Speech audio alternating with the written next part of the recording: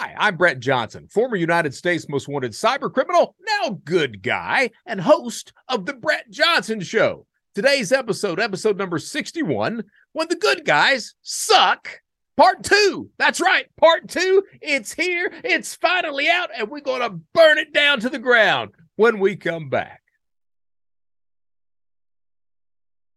All right, so we are back to today's episode of The Brett Johnson Show, number 61, When the Good Guys Suck, Part 2. You want to know the truth of the matter? We could probably make this just a weekly episodic series, parts 34 through 65, or whatever the hell that is. We could do that. There's so much of this stuff to talk about, but I may lose a good number of my viewers who work for the companies that we're calling out.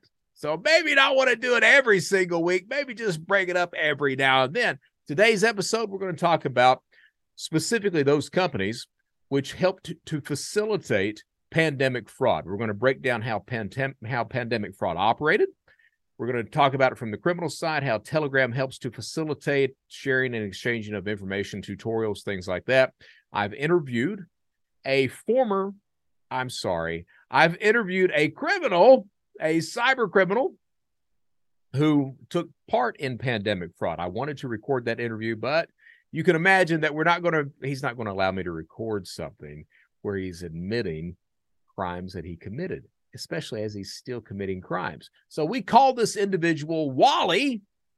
Wally asked to be called Wally because he told me back in the mid-2000s he ate Walmart alive, and I have no doubt about that whatsoever. So I'm going to recap his views of pandemic fraud and what happened from his standpoint in the criminal group that he was involved with how they profited and what happened from that point. We're going to talk about that. Then we're going to move over into some of these companies that help to facilitate pandemic fraud. Of course, before we get to that, as we know, and if you don't know, let me tell you, we do Q&A, viewer mail, things like that. And we've got some topics and stuff to kind of go over and discuss today. So without further ado, let's start with the first mail of the day. I got this last night. It was sent directly into the website. And this lady's name, her name is Dawn. And she is also a follower of mine on Twitter. And the reason I'm reading this is because every so often, someone really gets this show. And not only do they get this show, but they see an insight into me that I kind of like to keep hidden a lot, but I'm very appreciative when somebody notices that. So I just wanted to read her email and give my feedback to that, my response to that. So she was like, her first name is Dawn. I don't give last names, but her first name is Dawn. And her message: first, love your show. Outstanding. Second, sometimes I have a hard time listening because the volume is so inconsistent. If I'm watching listening alone, all is okay. If I'm watching listening with others around, it's too difficult. Just take that for what it's worth. Dawn, I agree completely with you. I do have some volume inconsistencies and troubles. I'm hoping to get to the point, especially with my new podcast that's launching, The Prison Politics. I'm hoping that's going to be a moneymaker. And I'm hoping to get to the point where I'm able to hire someone to do sound and video so that I'm not like, okay, does that sound high enough, and go like that. So bear with me. I will tweak it again on this episode, try to get a little bit higher, a little bit more uniform throughout. All right. But as you know, I'm this idiot that sometimes I go off on screaming stuff, and sometimes I get real low when I get serious and stuff like that. So bear with me. I'm trying to address that, and hopefully sometime in the very near future, it will be leveled out completely. Okay. But thank you for saying that. Thank you for listening. Number 3, I love your humility. There was a time when I was not a very humble person. I'm not sure that I try. Okay. I try to be humble, and I try that humility. And I think that what helps me do that is being open and honest. Because if I'm open and honest about what I'm going through and the shit that I've done, I really don't see any other way that you could not be, or show some humility. There was a time when I was a criminal that, and even when I was in prison, that I was called out for not having humility, and that was a very eye-opening moment for me. So I try, and I hope I'm getting better at that. Which leads us into point number 4. I appreciate your ego, and sometimes it's a bit much. I understand it. And as has been pointed out to me in several of the comments on various shows, my show and other shows that I've been on, dude has got an ego. And you're right, I do. I think from a criminal point of view, you have to have that ego to think that you can get away with these crimes, and even to be willing to commit these crimes and to going through with those actions. You have to have that ego. I've got training in a stage background, theater. And for you to be on stage, you have to have that ego. For me to speak in front of individuals, you have to have that ego as well. I think ego can be a very beneficial thing, but as you point out, sometimes it's a bit much. And I agree with that. I absolutely do. Again, I'm trying. This is it's not one of these things where you decide to change your life and fix the stuff that you don't like about you. It's not something that happens overnight. And I think you know that because of the other messages that you've got below that. But I think you know that. And again, anyone who thinks that I have a huge, unbearable ego, bear with me. All right. I'm trying. Okay. And I think I'm doing better with it. Certainly the hiatus that I took from the Brett Johnson show, and where I'm coming back now, just over the past few weeks, I think it's calmed down. I may be wrong, but I think it's calmed down. Now there are people who complain that, oh, he laughs a lot, he does his voices. Guys, I'm going to laugh. I am. It's either a lot of it is you either laugh or cry, but a lot of it is that laughter at myself, and laughing while I'm telling some of these stories is a mechanism which allows me to talk about those things that are very uncomfortable. So I'm not going to apologize for that, because to me, it's more important to get out the stories and the information than it is to sit here and be somber and not do these things. The voices, guys, that's just who the hell that I am. You could ask my family, you can ask friends, you could ask people in prison. Jesus Christ, when I was in prison, I had this little thing where somebody would be, just going off, and I'd be like, why don't you shut the fuck up? That's right. You talk all the time. That's all you do is talk, talk, talk, talk, talk. And I'd take a little Sharpie and draw a couple of, eyeballs on my hand, and that would be the little head that was talking. And that's just who I am. I don't, I've always done that, and I'm not about to stop. Some people enjoy it. Some people don't. Again, I think maybe the information is such that maybe you can tune in and kind of, overlook those parts that you don't enjoy. I would hope so anyway. All right.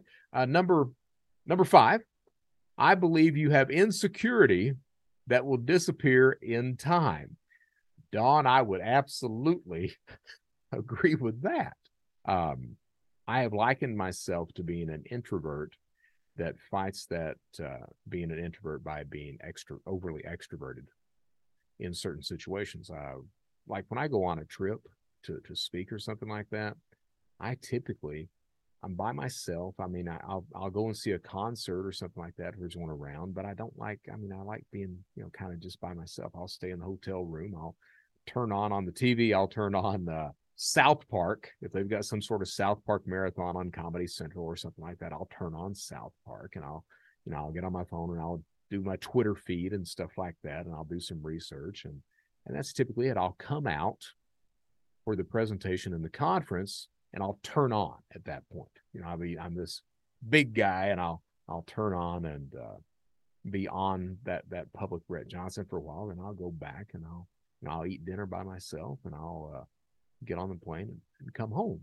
That's what I do. I'm not a big party guy or anything else like that. The insecurity that you're talking about, I'm going to tell you the truth. for me to do this show solo is one hell of a thing. It is. And I am insecure about that. I think you can certainly tell that on the opening episodes of the Brett Johnson show. Hell, I wouldn't even look at the camera. I was pulling a Jim Morrison. You know, Jim Morrison at one point, he wouldn't even face the audience. And with me, the first several episodes of the Brett Johnson show, I wouldn't even look at the camera. I'd just be, I'd be doing a show like this, away from the camera. And I'm getting better at that. But it's a very, to me, there's not a whole lot of shows out there that are just one single person talking. It's usually an interview type show. And I didn't want to do that. I wanted to bring people in every now and then to interview, but I wanted it to be the Brett Johnson show. I wanted to be able to say the things that needed to be said and also talk about, that arc of trying to become a better person, of making that choice to turn my life around. Getting a little emotional while I'm thinking about this, but you're right. I do have insecurities, which brings us to number 6. I believe your confidence will grow as your insecurities disappear. And Don goes on to say, there is no reason you need any more for your insecurities, but it's your journey. Again, you are awesome and love seeing you grow. An old lady fan with lots of life experience, nothing like yours. I got this email last night.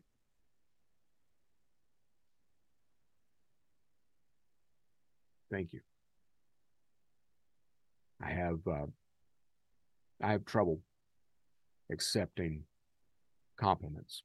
And my first cousin told me at one point, she said, you have trouble with that. I was like, yeah, this has just been about a year, 2 years ago.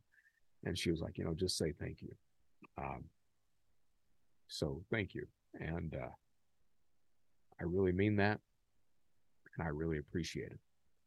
Thank you. Okay.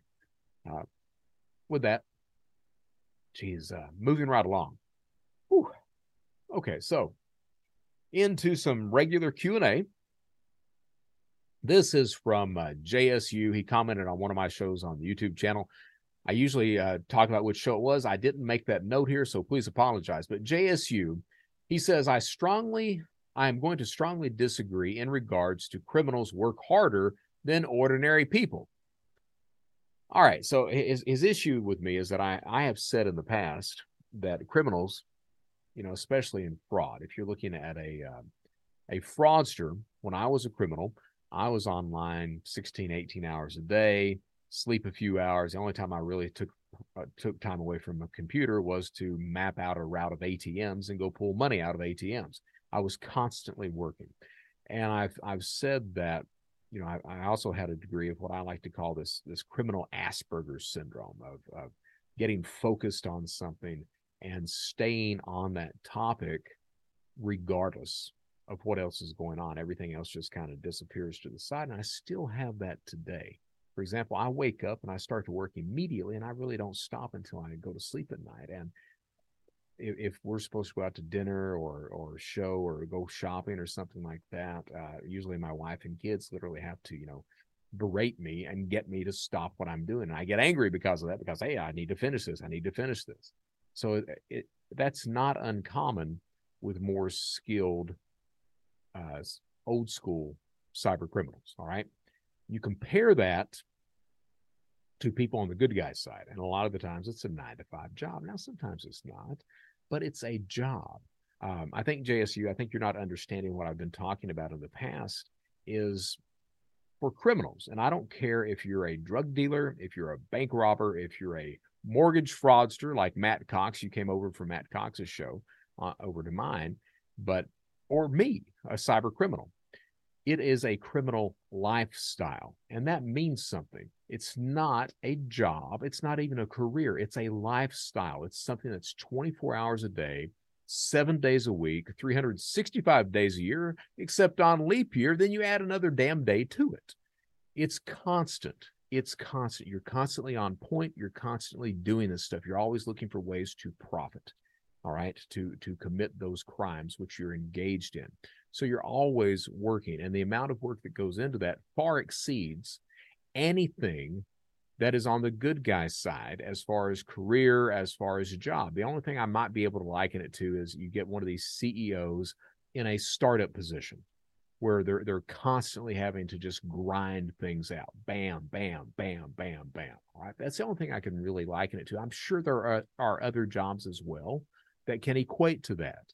But understand that the term criminal lifestyle means something. I've talked to several law enforcement agents across the planet, and I've heard more than a few times that, the amount of work that you guys put into committing crime, if you were doing that legally, my God, you'd be unstoppable.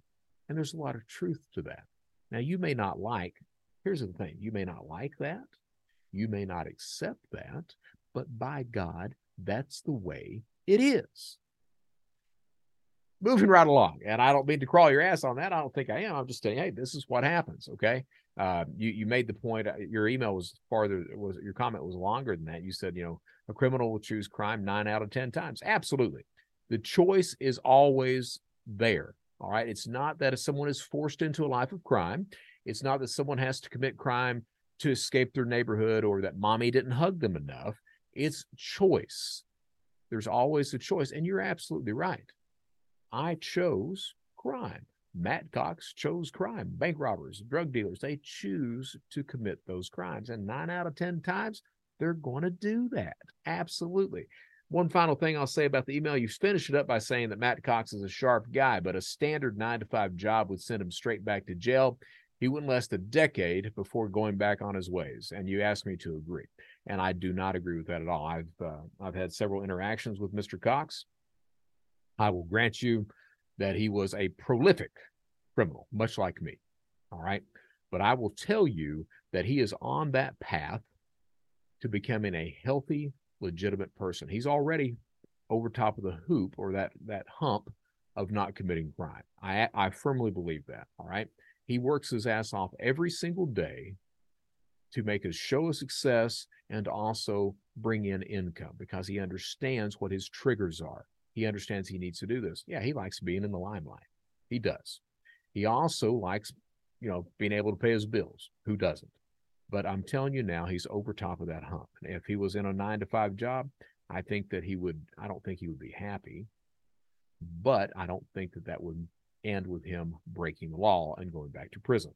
I think that he would stay in that 9-to-5 job, and that entrepreneurial spirit that he's got that's now on the legal side would continue to think and try to do things off on the side until he was able to quit that 9-to-5. Fortunately, he doesn't have to work a 9-to-5.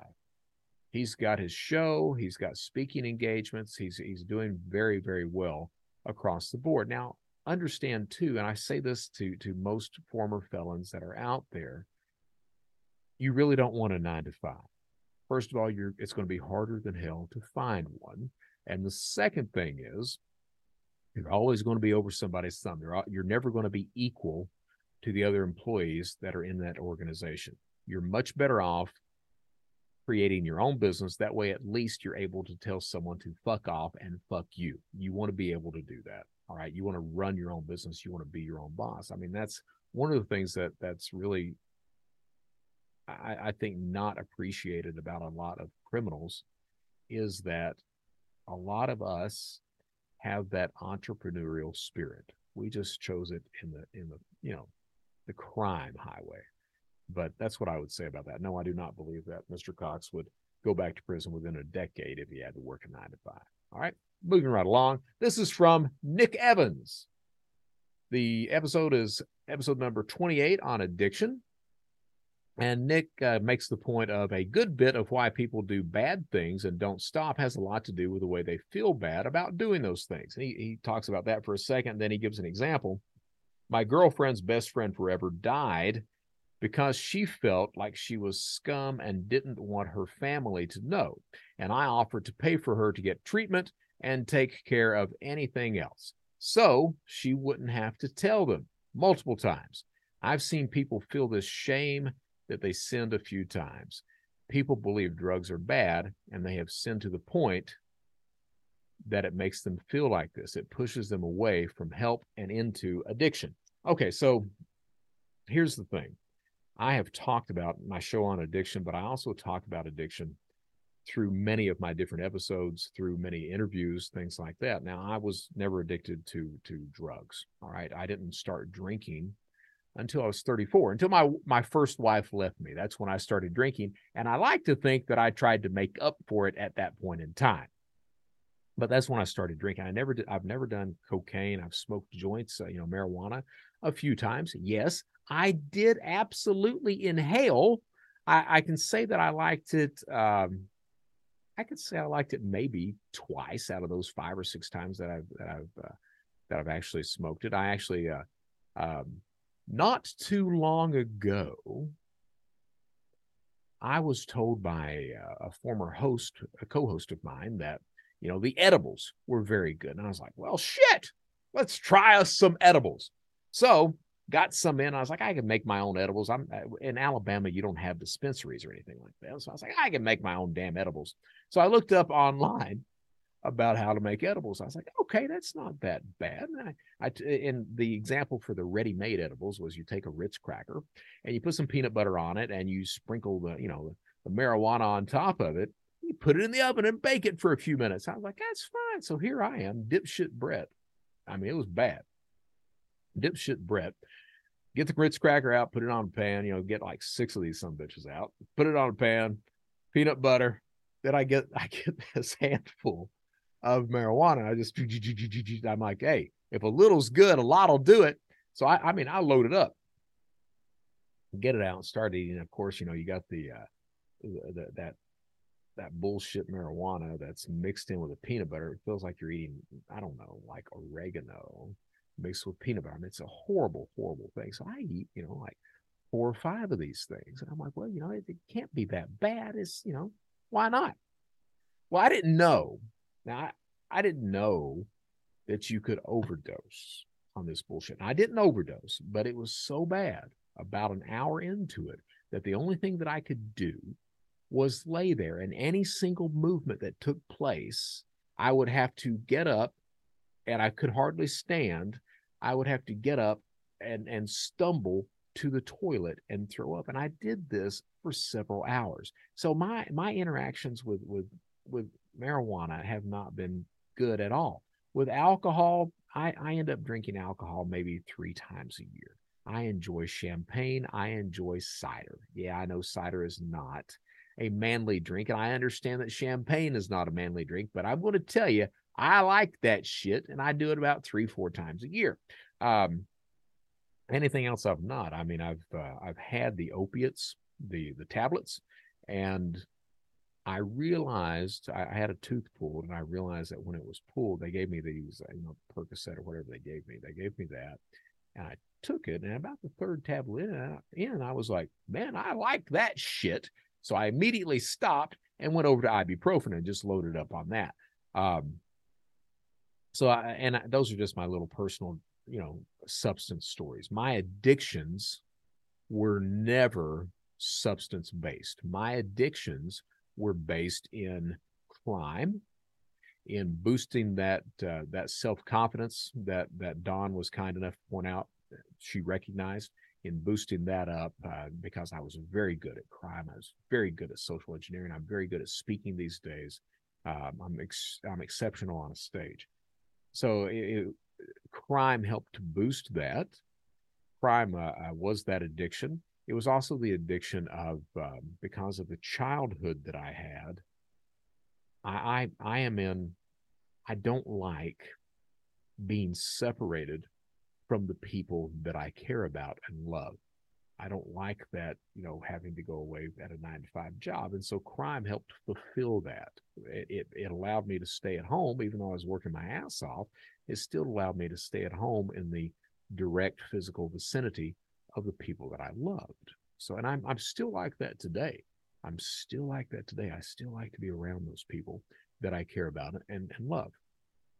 And speaking and consulting and my YouTube shows and stuff like that, that allows me to do that, to satisfy that need. And that need comes from my mom, the way she raised me and my sister of, oh, I'm going to leave one of these days. I'm never going to come back. I gave up my life for you. Bang, bang, bang, blah, blah, blah, constantly. You're You'll find me dead in a ditch someday, something like that. And because of that upbringing, I'm still traumatized because of that. I still don't want to be separate from the people that I care about. The addiction, and it took me a couple of years, the process of addiction, what I'm talking about that is so my addiction was crime. I had an uncle who was addicted to gambling. He wasn't a drinker or anything else like that. He would drink, but his addiction was gambling. I've known people who were addicted to substances. My first cousin, he's been addicted to opiates for, I'm 53 now. He's been addicted to opiates for 30 years. 30 years. He's went to prison because of them, everything else. So he's got, I know people, and I'm close to people that have suffered from various different forms of addiction. All right, including self. It took me a couple of years in prison to realize that the addiction comes first and foremost. First and foremost, I chose committing crime above every single person in my life. Even those people that I claimed to love, and those people that I said that I did love and really felt that I loved. But at the end of the day, I loved the addiction. I loved committing crime more than I loved them, or I would have stopped what I was doing, because every single day I was rolling the die about going to prison, about getting caught. What did I think was going to happen if I got caught? Well, I just put that out of my mind. I adopted that philosophy of fatalism. Whatever's going to happen, going to happen. Because if you think about the consequences of your actions, any rational person would not continue those actions. My uncle, great uncle, Bernus was his name. He was addicted to gambling so bad that he lost his family, his cars, his home, his job.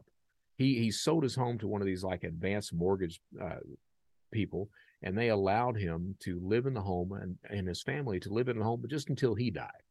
Just until he died. When he died, they kicked the rest of the family out. So, and he had a great career, but he was addicted to gambling. I remember horse races was what he gambled on, and we were in Hazard, Kentucky. Lexington, Kentucky was 120 miles away, a 2-hour drive. He would drive up to the Red Mile harness races, and he would. Sometimes we'd go with him. If we didn't go with him, you always knew whether he won or not as he was coming back home, because he would make it, halfway home, and he would run out of gas on the highway, and then, hoof it to somebody's house, knock on their door at 2:00 in the morning. Can I use your phone? My car broke down, and we would have to bring him gas. And if we didn't hear from him, he had a winning night that night. When we went with him, we know he had a winning night or not, because we would have to pay for the gas. And, if he lost, we'd pay for the gas, and we'd stop at a convenience store and get a loaf of bread and a pack of bologna, and that would be dinner. If he won, we'd stop at a steakhouse, and we wouldn't have to worry about paying for gas that night. Needless to say, the house wins most of the time. My cousin, my cousin always had that entrepreneurial spirit. That kid worked his ass off, and he's had this substance problem for 30 years.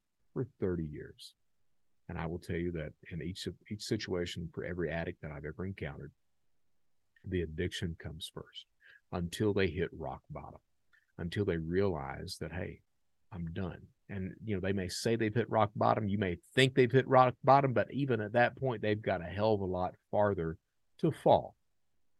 So your example, you were talking about this, this is for Nick Evans. You said, my girlfriend's best friend forever died because she felt like she was scum and didn't want her family to know. I get those feelings like that, but please understand that individuals have to be accountable and responsible for their choices.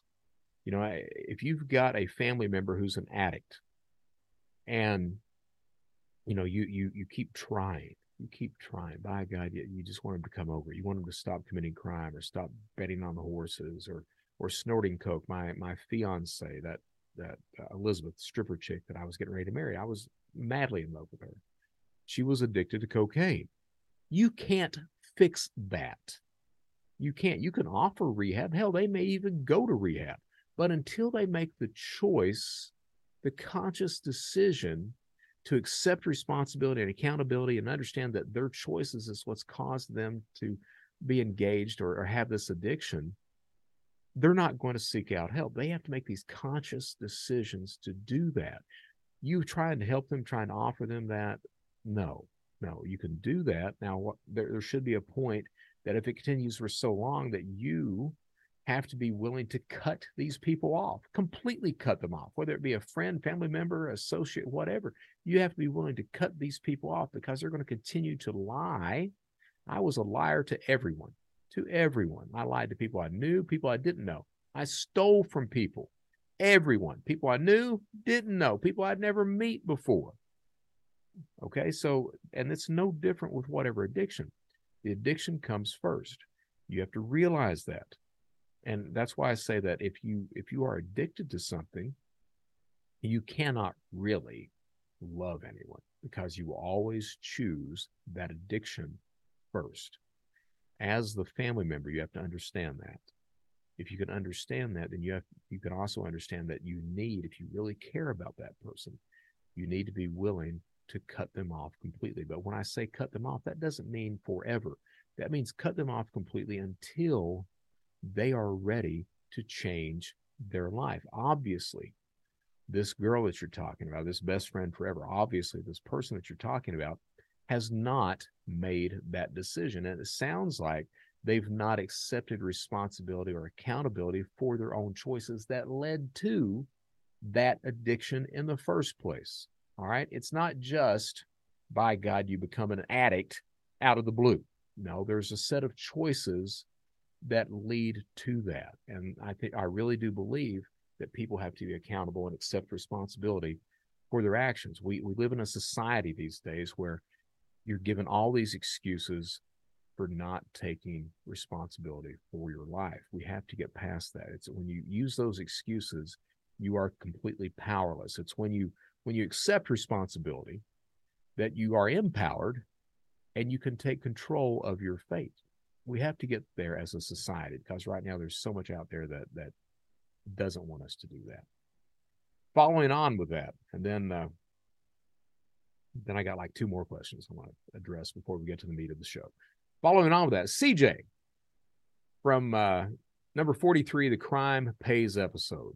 What she says is she says, you are the kindest person. It's almost impossible to believe you've had so much trouble in your life. Your love for family is heartwarming. I understand your struggle with faith. My husband was an addict, so I left with a 2 and a 5-year-old. Addicts do put the addiction over all else. He died a horrific death from his addiction in 2011. My husband was with him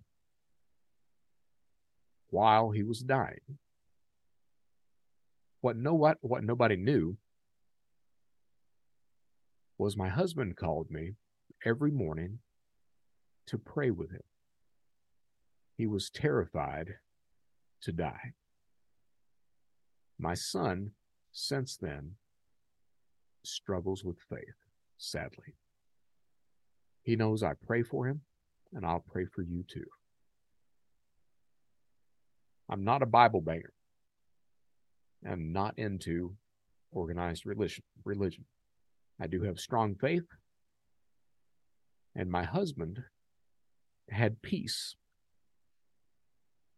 before he died. So I think CJ also made another comment, and she removed it after that. I'm not sure she was the one who made the comment or not. I went through all my comments on my YouTube channel and tried to find it again and couldn't. So I guess it was deleted. But what was said was she said that I'd commented several times that I don't have faith, and she said that the way I live my life, it's evident that I do. And I just wanted to read that because I have screwed up a whole shitload in my life, and I'm probably not done doing that yet. I hope not, but this path of trying to become a better person, as I was told, and I take that to heart, it's never straight. It's never just bang, bang, bang, bang, bang all the way up. You're always going to backslide to something. I don't think I'll commit crime at all. I don't. But this idea of faith, it's interesting to me that this has come out recently, because before these comments came out, my mom, I've been asked several times over the years, where do you stand with God? And the answer has been, I typically don't. I typically don't.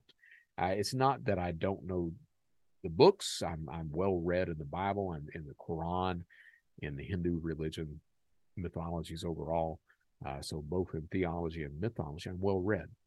I tend to be able to quote passages or concepts out of those books that a lot of the times, with the exception of many Muslims, a lot of the times Christians cannot. All right, Christians tend to go to church and listen to a preacher that talks about anything except what the Bible says. And I'm the guy that I don't really like that, even though I have these huge issues with, I say I've got the Langston Hughes problem, fundamental problems with faith, strong fundamental problems with faith. But I've tried over the years and hoped for that type of belief system. I really have. It's not that I don't want to. It's just that I have difficulties with that. And again, I kind of associate that with my childhood. I had a mom that used that against us all the time. That at one point she told us she sold her soul to Satan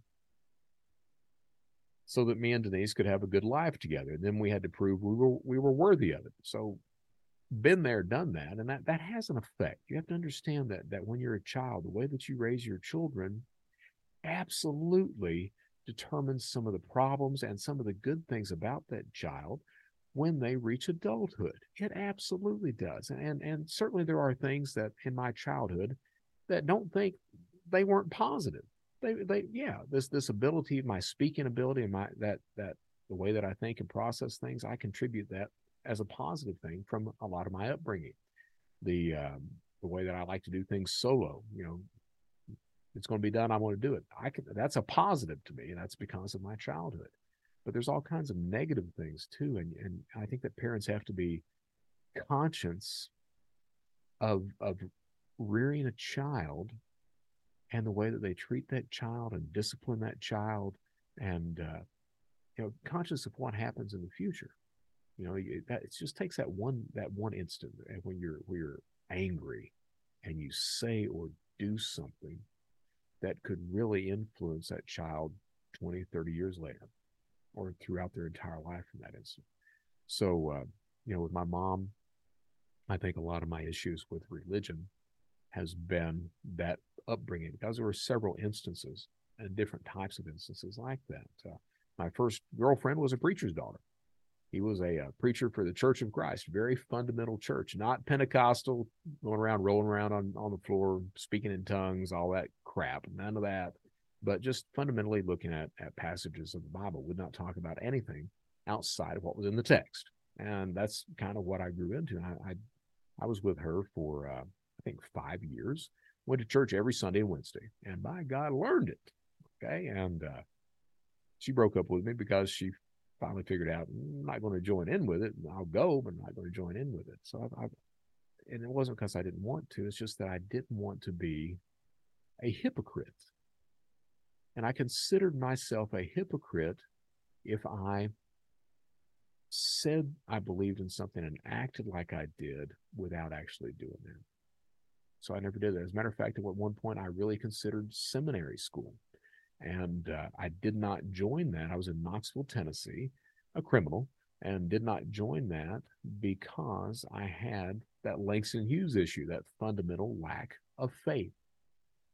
So, and the reason I'm reading this, and I said it's very interesting that these things of faith have popped up, is because just a few weeks ago it's been weighing on me. All right, and like I said, I'm well read in those texts, but I'm not instructed in those texts. You know what I mean?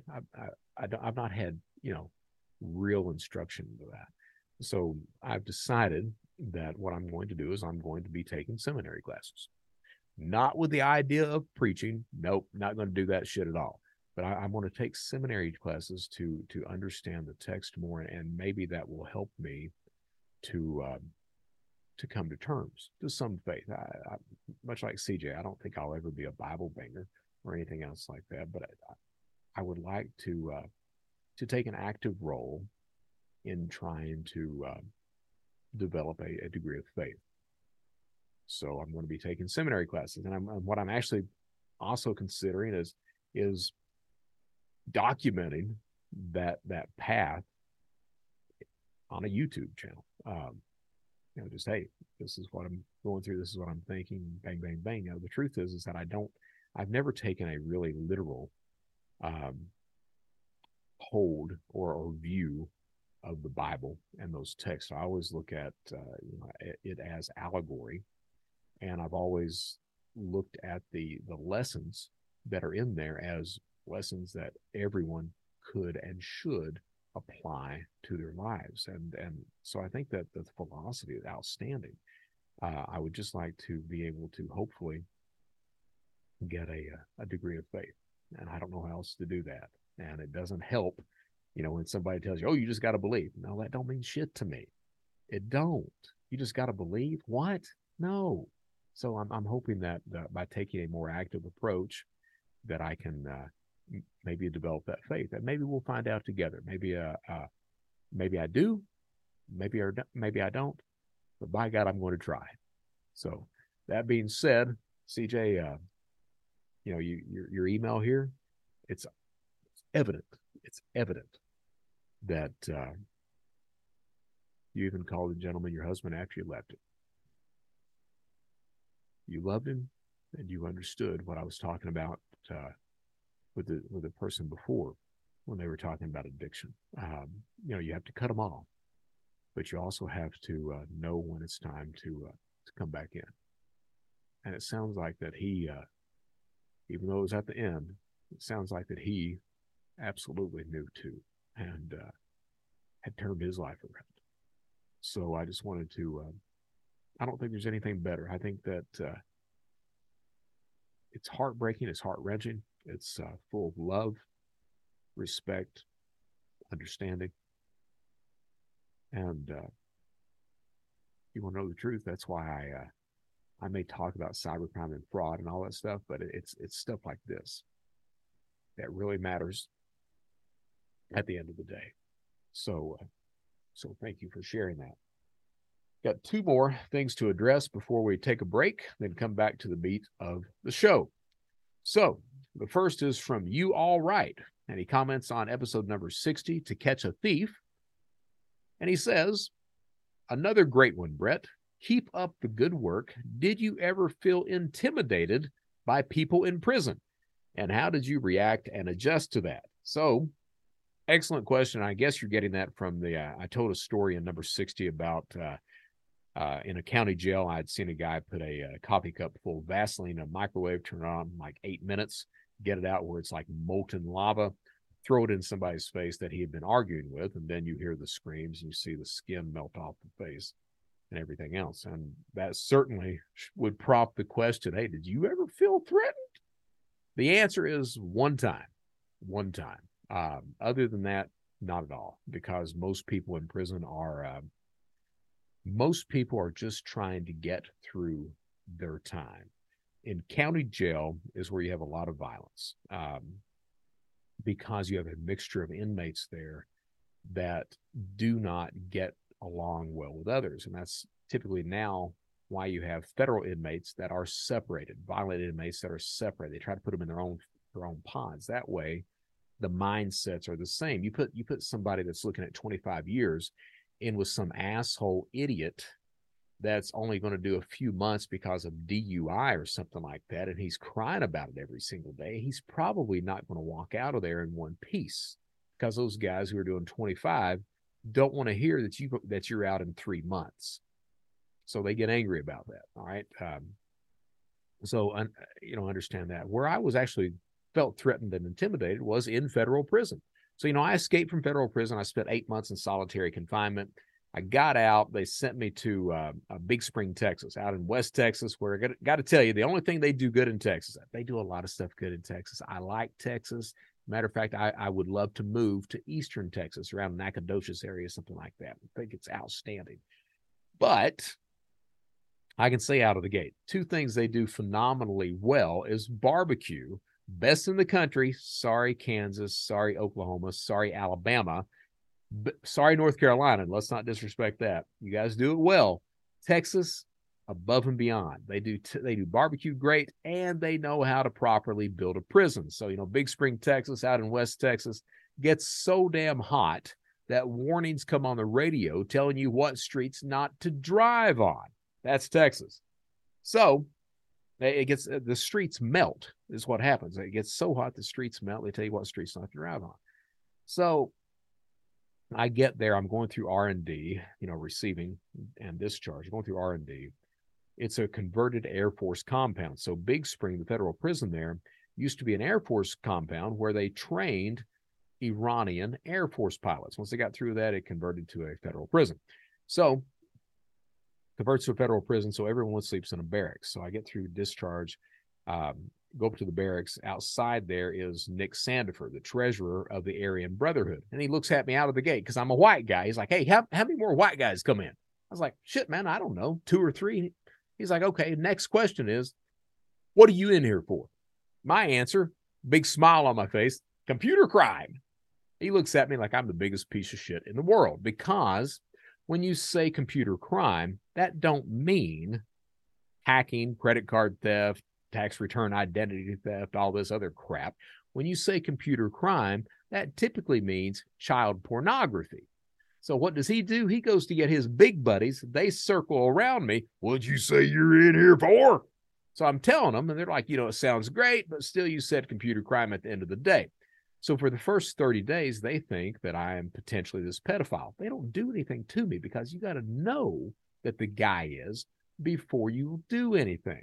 So you either have to show paperwork. At that point in time, paperwork is not being transported with you. As a matter of fact, the counselors didn't want to give you paperwork because people were getting their asses hurt. Little did I know that at Big Spring, the pedophile population was about 20-25%. So there was a whole shitload of them on the compound.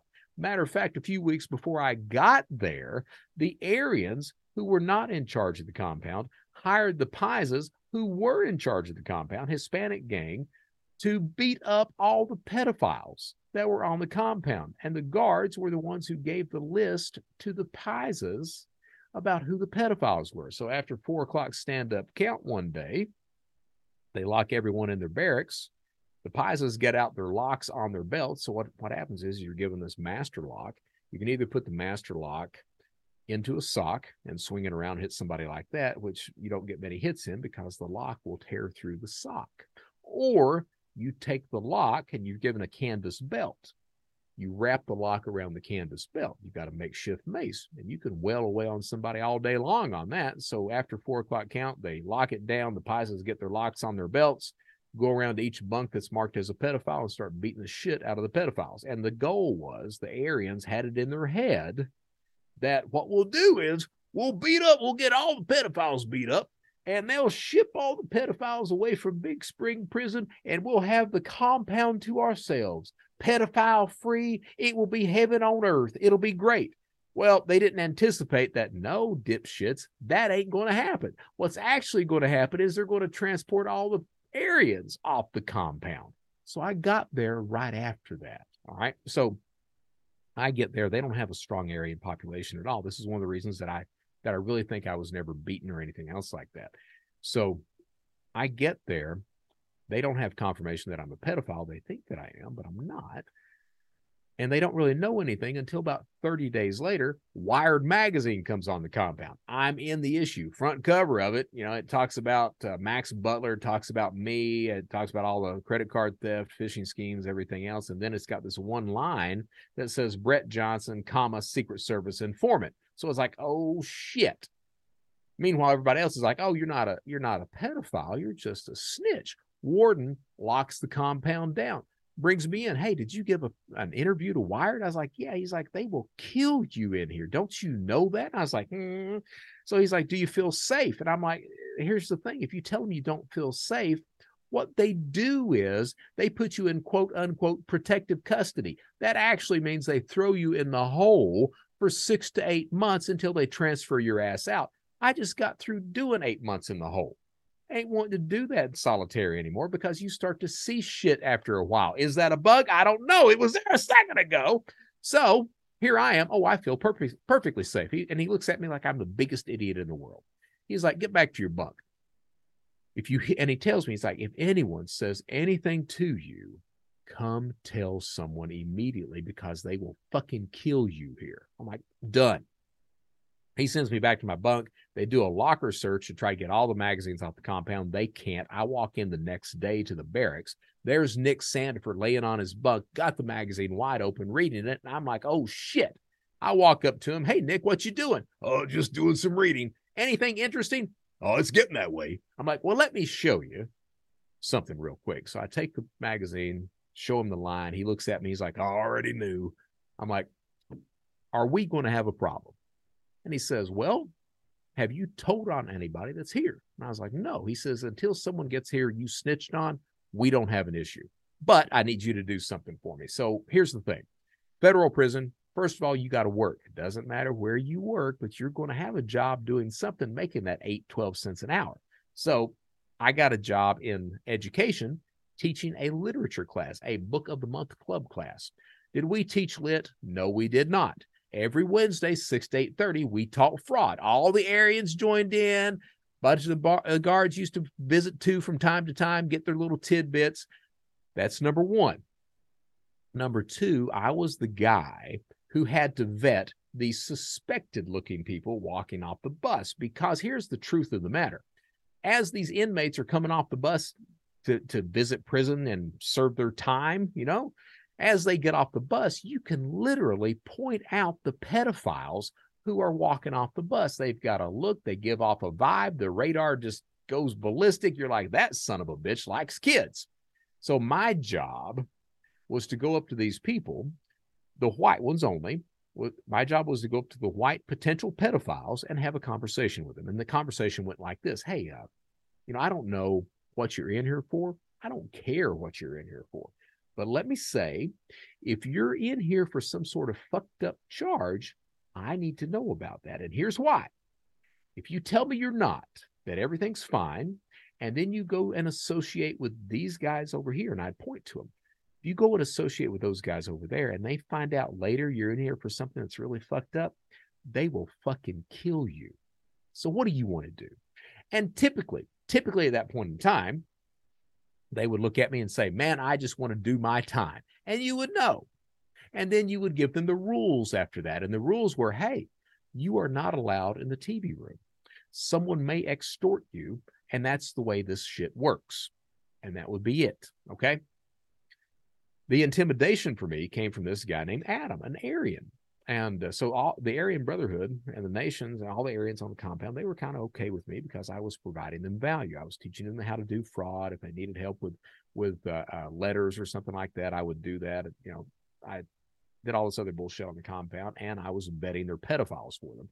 So they left me alone. I was also the token guy. So if they needed an exercise program on the compound, they had their token snitch and they had a token black guy. So they would put in the forms to have an exercise program approved, and because they had an African-American and because they had a snitch, it wasn't considered a gang program, and they would be approved for their classes. So I was working out with them, everything else. I didn't have to join the gang. I wasn't beaten, anything else. This guy named Adam, young kid, I'd put him 22, 24. He did not like that. he took exception to that. He didn't understand why they were putting up with Brett Johnson, asshole that I can be, because I got to be honest with you, and this goes back to Dawn, I've got an ego. Even in prison, I ran my mouth. I may have been a snitch, but I don't really take shit off anybody, and I'm going to say what I'm going to say. Even now on my show, I say what needs to be said. Even in prison, I said what needs to be said. Adam took exception to that. So he would catch me in a crowd or something. He'd start talking about me being a snitch in the hopes that one of these other racial gangs would do something to Brett Johnson. He'd say it loud and proud, right? And he did this for a couple, 3 weeks. And then what happens is one night we're in the barracks, and one of the things that you see about prison is it's segregated, all right? So you tend to hang out with your own races. You certainly eat with your own races, all right? Now, that doesn't mean that you don't associate with each other, but it means at Chow Hall, you've got black tables, you've got Hispanic tables, you've got white tables. That's where you sit, all right? And it breaks down a little bit further from that. But it also means come time to hang out, you hang out with some other races as well, but mostly you hang out with your own type, because that's where you find camaraderie and that's where you find protection. All right. So here, we're hanging out one night, and Adam's there, and he's running his mouth a little bit. And I looked at him finally, and I was like, hey, man, I want you to know that you're starting to scare me. And he looks back at me. He's like, good, I'm glad.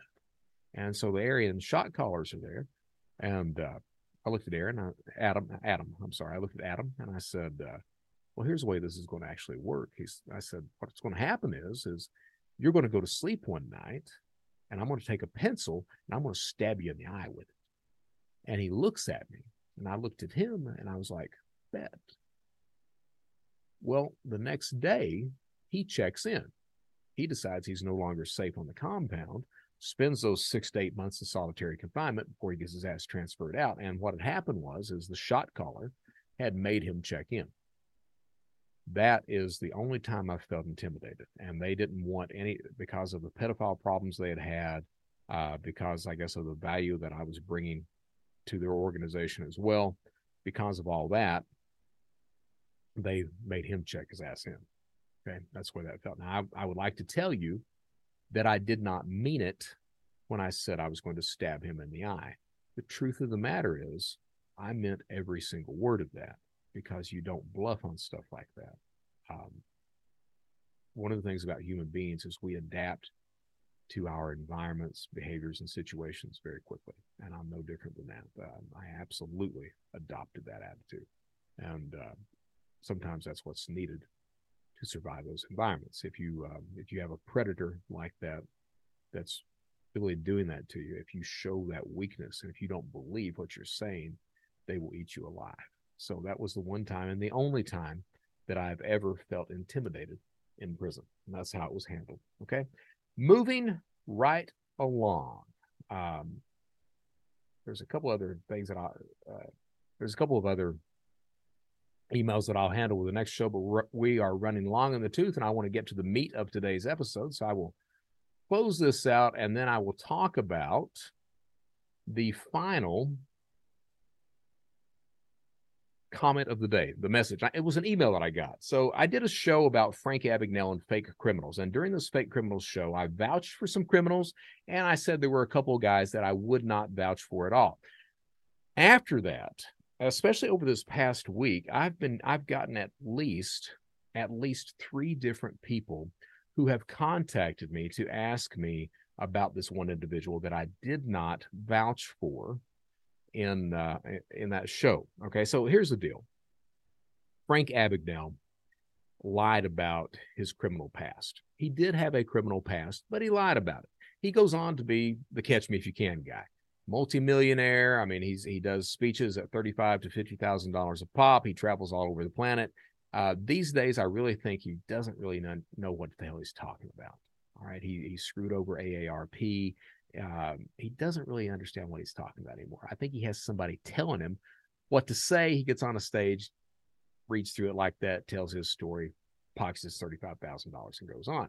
Now, there's been a couple of people that have called him out very publicly. Alan Logan wrote a book about the lies that Frank Abagnale told about his history, how basically everything that's in Catch Me If You Can never fucking happened. Javier Lavera, I think is his name. He runs the Pretend podcast. Great guy. I've actually got to talk with him. I'm sharing the stage with him later this month in Columbus, Ohio. He did the Pretend podcast that brings some of Frank Abagnale's victims in to talk about how Frank Abagnale screwed him over and has never repaid them. So it's a fact that Frank Abagnale lied. That being said, and I mentioned this on Matt Cox's podcast, that being said, or video show, that being said, you have to consider that Frank Abagnale has also done a lot of good over the years. He's raised awareness. He's got word out. He's really brought fraud to the forefront. He's also helped me. The reason that I am able to do what I do today, basically the new Catch Me If You Can guy, is because of what Frank Abagnale did. You know, that story arc of being this master criminal who then changes his life and does the right damn thing. All right. In this case, though, the story was not true for him. He just kind of made that up. It was true for me, though. It was absolutely true for me. And I took that as inspiration. And I owe a lot to the man, whether he told the truth or not. I owe a lot to the man for the position that I'm in today. I would have never even thought about that if it hadn't been for Frank Abagnale. I've never met him. He refuses to meet me. And if he did, I'd simply tell him, hey, man, thank you. Thank you for that. All right. But he refuses to meet me. He runs from trying to meet me. Why? I think because I think he's scared that, you know, a guy who actually did the shit would recognize a guy who didn't, because I am able to do that. But that's the story. And during this episode, I also talk about vouching for people. All right. There are several former criminals who I vouch for. Daniel Kelly, outstanding young man. Outstanding. He has turned his life around. He does nothing but good these days. Cal Leeming, outstanding individual. John Giannone, he was a Shadow Crew guy.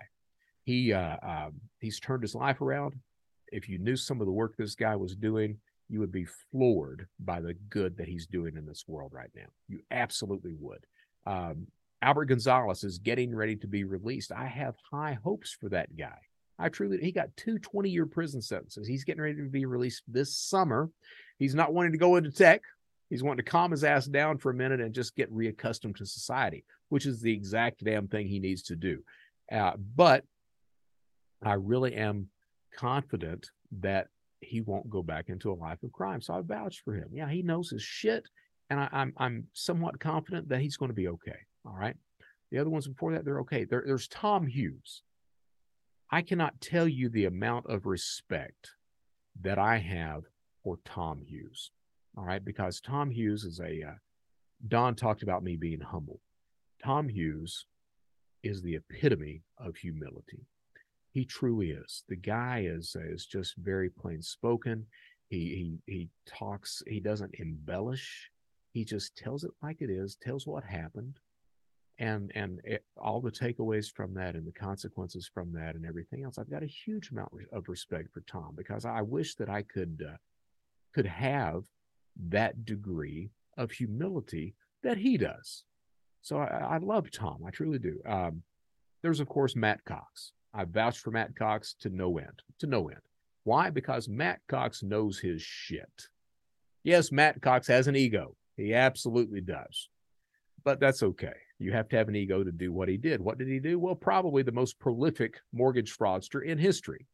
But it's not just mortgage fraud. He's an outstanding social engineer. He really knows what he's talking about, and he knows how the mechanics of things work. So I've been vouching for him. And part of that vouch also means that, hey, I really don't think that he will ever go back to a life of crime. I would be just floored if that ever happened with any of those individuals that I just mentioned. Okay. And I mentioned many of these people on that episode of the Brett Johnson Show.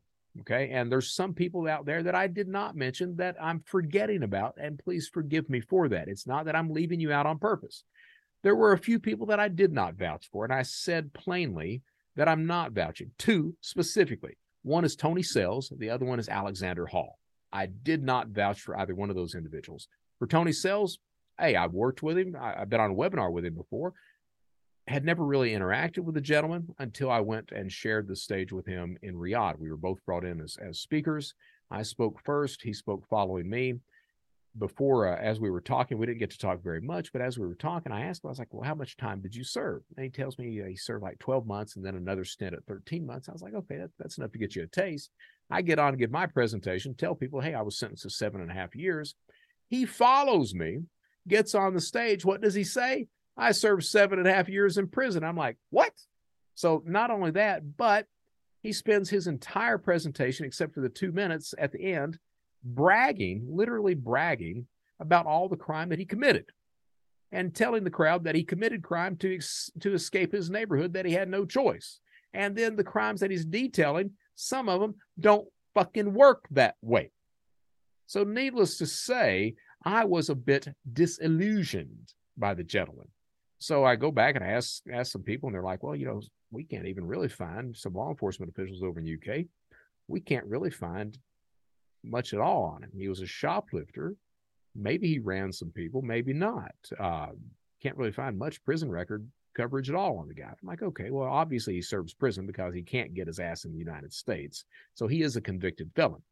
But did he do everything he claimed to have done? Highly doubt it. And as such, I don't vouch for the guy at all. Not only that, but I've had more than a couple of people tell me that, hey, he stole our freaking content, one of which is a woman social engineer, never committed crime in her life. She's one of the most respected social engineers on the planet, told me in no uncertain terms that he stole her content, didn't even give her credit for it. I'm like, dude, you don't have to do that stuff. You're going to say something, at least give somebody credit. So I don't vouch for that guy at all. The other guy, Alexander Hall.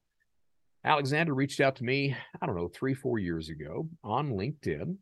And we had a very good opening rapport between each other. And I wanted to bring him on my show. As a matter of fact, I did 2 recordings. Back then I was doing, we were closing out the online fraudcast, and I was doing the Anglerfish podcast. So I wanted to bring him on the Anglerfish podcast to talk about his life of crime, because he had told me that for the space of 8 years, he ran meth and the entire fraud industry out of Las Vegas. Now, let me tell you in no uncertain terms that if you control the fraud game in Las Vegas, you're doing something. So he said he ran meth for the Mexican cartels, for the Sinaloas. Now, here's the thing. I know people in the Sinaloas, and I'm not on bad terms with them. All right. I know people in the Sinaloan cartel. So he tells me this, and I'm like, okay. And then he tells me, they let me walk away. They never knew I committed any type of fraud or I was in that game, and they just thought I was, this meth dealer. And I thought that was funny to begin with. So I got him on the show recording. And at that point, he admits that, and I started asking about the Sinaloan cartel, because I was aware of how some of that operates. So I started asking him, I'm telling him, I know some people that are actually connected with that. And at that point, he decides he's going to recant the story of the cartels. So I'm like, okay. And it kind of left a bad taste in my mouth, that recording. So I never published that specific recording. As a matter of fact, I got back on talking to him, and I was like, hey, man, instead of us putting that out, because I know you felt uncomfortable and everything, instead of us putting that out, why don't I just bring you on the show? We won't talk about the fraud and the crime, because during the first one, some of the stuff that he was talking about wasn't meshing with some of the stuff the way that I know it works. Because again, I'm the guy that kind of laid the foundation for financial cybercrime. On the ground floor of that shit, kind of understand the shit, the way it works, the dynamics and everything else. So he had been talking about some stuff that was like, it's making me uncomfortable the way you're describing it and all this other stuff. So I was like, no, we're not going to do that. So I was like, we'll come back in and we'll record a show about, the problems that felons have getting a job in tech. And we'll just bullshit for now. And he's like, fine. So we recorded that. I was delayed putting that out because at this point in time, I was going through some issues with myself, but also with my dad, where he's sick and everything. And I was delayed putting that out. And Alex kept trying to push me. When's it going to release? When's it going to release? When's it going to release? And that left another bad taste in my mouth. And I really got the idea that legitimacy was trying to be found by me having him, by Brett Johnson kind of vouching for him by having him on the show. So never published that. Now, subsequent to that, because at this point in time, I'm like, hey, man, this guy, I think he committed some crime, but I don't think he did it to the degree with which he says he did it.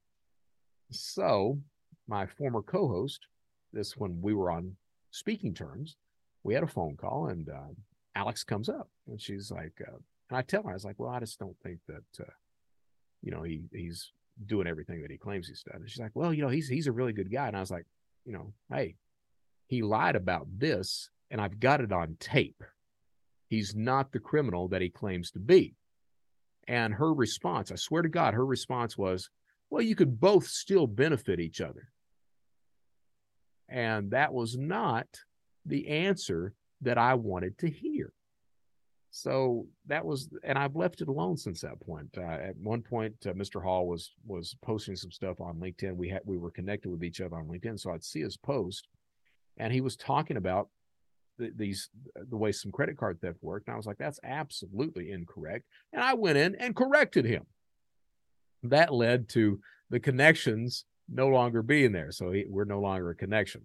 We were on a webinar not long ago, and I had this leads into some of what these reach outs have been over the past week. I've had 3 people reaching out. One guy was like, what do you think about him? Another guy was, I'm talking with him right now. And then another one is this email that comes in from it was shared with me from somebody who received it from a former federal law enforcement officer. And I'm not going to show it because they asked me to keep it private and not expose names or anything like that. But what this guy says, I had this email forwarded to me. I heard Alexander Hall speak recently. As a former federal law enforcement official whose antenna twitched just a little more than your average bear, I am not at all convinced that he has done half of what he claims he has. Just my humble opinion. And that's really where I'm landing at right now. I do believe the gentleman has committed some fraud. I do not believe for an instant that he ran the fraud game in Las Vegas, or that he was the king of Las Vegas like he claims to be. I do not believe that he was associated with the Sinaloa cartel. I don't believe that for an instant. Now, both these individuals, Tony Sales and Alexander Hall, do they bring value? They do. But as I said in the previous episode, please understand where that value is coming from. That value is probably not coming from a criminal base of knowledge. It's coming from now being on the good guy side and getting that good guy insight. So if you're looking for that criminal insight, experience, and understanding, probably not going to get it. So understand who you're hiring, why you're hiring them, where their base of knowledge is coming from. And yeah, I'm going to tell you guys, it's not comfortable to call this shit out, but I call this shit out. All right. It's not the least bit comfortable to do that, but somebody's got to, because I'm in an industry right now where nobody is, which leads me to the final point before we get on to the meat of the episode. This kind of leads into the meat of the episode. Joe Sullivan, former CISO for Uber. Let's pull up his LinkedIn page. Not his LinkedIn, his, there it is, the Wikipedia. Joe's Wikipedia. Let's see, where you at, Joe? Where you at, Joe? There you are. Joe Sullivan's Wikipedia. And I'm going to, let me close out the stuff that I can close out here because I don't want some of the names exposed. There we go. So Joe Sullivan's Wikipedia. I'm going to share screen because he's got one hell of a resume that absolutely needs to be shared. So this is Joe Sullivan's Wikipedia, and we're going to read directly from that. Joe Sullivan, born 1968, is an American internet security expert, having served as a federal prosecutor with the United States Department of Justice. He worked as a CISO at Facebook, Uber, and Cloudflare. For his role in covering up the 2016 data breaches at Uber, he was convicted October 2022 on federal felony charges of obstruction and misprision. Misprision is hiding a felony that you know about. That is in most cases, it's a misdemeanor. All right. January 23, he took on the role of CEO of Ukraine Friends, a nonprofit focused on humanitarian aid to the Ukraine. And we'll go right over there and look at this too. Well, Joe, where you at, buddy? Heck, it was there a minute ago. Let's see if I can pull this up again. CEO of Ukraine Friends. Where did the story go? It was literally here a minute ago. Let me see if we can pull it out. Bear with me. Okay. We have it. CEO, Ukraine Friends. There we go. The story has disappeared. Never mind. I guess it would be the day that I am trying to do this show that they move it out there. But the CEO of Ukraine Friends, it talks about everything that Mr. Sullivan has done, a very glowing review. But we'll go through the career back on Wikipedia instead. It says, after law school, Sullivan spent the first 8 years in the Department of Justice, having served as an intern at the DOJ. He worked with Robert Mueller's office. He served as assistant U.S. attorney in Nevada, Las Vegas. So that's no small job at all. Very, very hard work. From 2000 to 2002, he worked as assistant U.S. attorney in Northern District of California. Again, not a pie job at all. He was a founding member of the Computer Hacking and Intellectual Property Unit.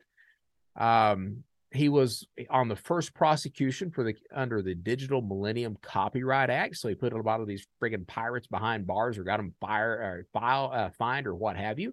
Sullivan also worked on multiple cybercrime cases, including digital evidence, 9/11 investigation, economic espionage, child predator cases. I mean, the guy was doing some shit. All right. He was next level hardcore when it came to his job of prosecuting people who were doing wrong. And make no mistake, he signed on to do the right thing. He wanted a career of being a good guy.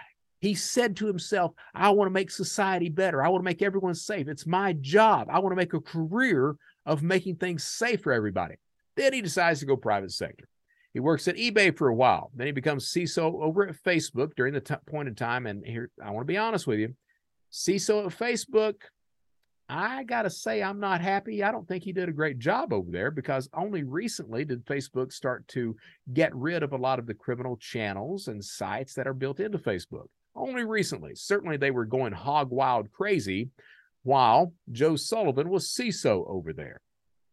Matter of fact, as long as we're sharing information, I had an insider from Facebook tell me a few years back that they had this thing where they didn't want to take down the criminal channels and sites and all those conversations because they might be held liable for stuff that they had missed out on. Yeah, what do you think about that? Thank you, Joe Sullivan, for protecting our society. It wasn't until he moved over to Uber that things really started to fall apart for this guy. All right, so we're going to stop our share because I like to have my pretty face on the screen every now and then. So what happens over at Uber? These two attackers, these two criminals, I won't call them hackers, even though the media likes to call them hackers. They're not hackers. They used a social engineering technique to gain access. They stole a whole shitload of driver details and rider details. All right. These two attackers then contacted Uber and tried to extort them for $100,000. Joe Sullivan was the CISO. He's had a stellar career up to that point. No breaches whatsoever. Everything's been golden for him. The problem is now he's looking at a breach. You've got two attackers that are saying, hey, we're going to start selling all this information on the dark web unless you pay us off. What do you want to do? So Joe Sullivan says that we are not going to announce this breach. And here's part of the problem. Companies don't have to announce breaches. There's no regulation in place that makes them do that, which is another problem that needs to be friggin' addressed. But, you know, Congress and their infinite wisdom and all the lobbyists that pay them off all the time, it's evident that they don't care about the American people, companies, consumers, or victims. So Sullivan, since he doesn't have to report it, decides he's going to hide it. How's he going to hide it? Well, what we're going to do is we're going to say that these two guys were part of the bug bounty program that we've got. That's what we're going to do. Yes, I understand that the bug bounty program at Uber, we only pay a maximum of $10,000, but in their case, we're going to pay them $100,000. And they are going to sign a non-disclosure agreement. Never talk about this stuff at all. And that will allow me to hide this so that my career is not tarnished whatsoever. He tells the people on the security team that he's going to share it with the board. The only person he shares that information with the board on is this dipshit CEO of Uber at the time, who is later done away with. New CEO comes in. Here's what's going on, or what has happened. He fires Joe Sullivan out the gate. Now, these two attackers, they tell Mr. Sullivan, oh, no, we won't sell any of the data whatsoever. What do? Of course they sell the data. This was that point in time when all the Uber information in the world was on various dark web marketplaces being sold buku's amount. So, of course, the information gets sold. Joe Sullivan knew the real names of the attackers. Let that sink in a minute. He knew the real names of the attackers. Now, the truth of the matter is he didn't give a damn about the victims, the people's information who was compromised and later sold. The only thing he cared about was making sure that his career was not tarnished. So he decided to do this cover-up, this obstruction of justice. Now, these two attackers, not only do they sell that Uber data, they go on to victimize other companies with the exact same technique that they hit Uber with. Joe Sullivan knows who the real attacker, he knows their actual identities. Does he share that at all with any of these other companies being victimized? All these consumers, all these people being victimized? No, he doesn't. He keeps his damn mouth quiet. Now, he was sentenced last week. He was sentenced to 3 years probation and 200 hours of community service. That was his sentence. To say I am pissed about that is the understatement of the year. If there's anybody that deserves prison time, it's Joe Sullivan. Because part of justice, part of sentencing means, yes, you want to make sure the guy's not going to do it again. He's not going to do it again because he's not going to be a CISO again. He's a felon, all right? He's not going to be hired as a CISO. So that's done.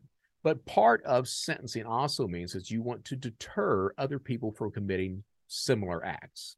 A 200-hour community service time doesn't do that. You look at his career, all right? You look at all the good that he's done, and then you look at how he chose, because he chose to commit a crime and cover up as other people are being victimized, and then he doesn't get in for millions of dollars. I mean, this is millions and millions of dollars worth of damage. If a criminal from Telegram or the traditional dark web on Dread or one of these marketplaces were to do that exact same thing, the sentence that they would get in prison would be over 10 years. It'd be more like 15 or 20. All right. Joe Sullivan gets 200 hours of community service is what he gets. Something's wrong with that. This is an indication that we are on two different levels of justice in the United States. One for the common people and one for the rich. That's exactly what this is. So Sullivan does that. Is a 200-hour prison or, sentence going to deter anybody else? No. And what you do is future people who may be charged with similar crimes that are C levels, you take that initial sentence as kind of the template as to what everyone else needs to get. No one else is really going to reach his level. And because of that, any other CISO or C-level exec that does these types of crimes, it can realistically be argued that they should not serve any prison time whatsoever. So there's effectively now, because of this sentence, there's effectively no deterrent in place whatsoever.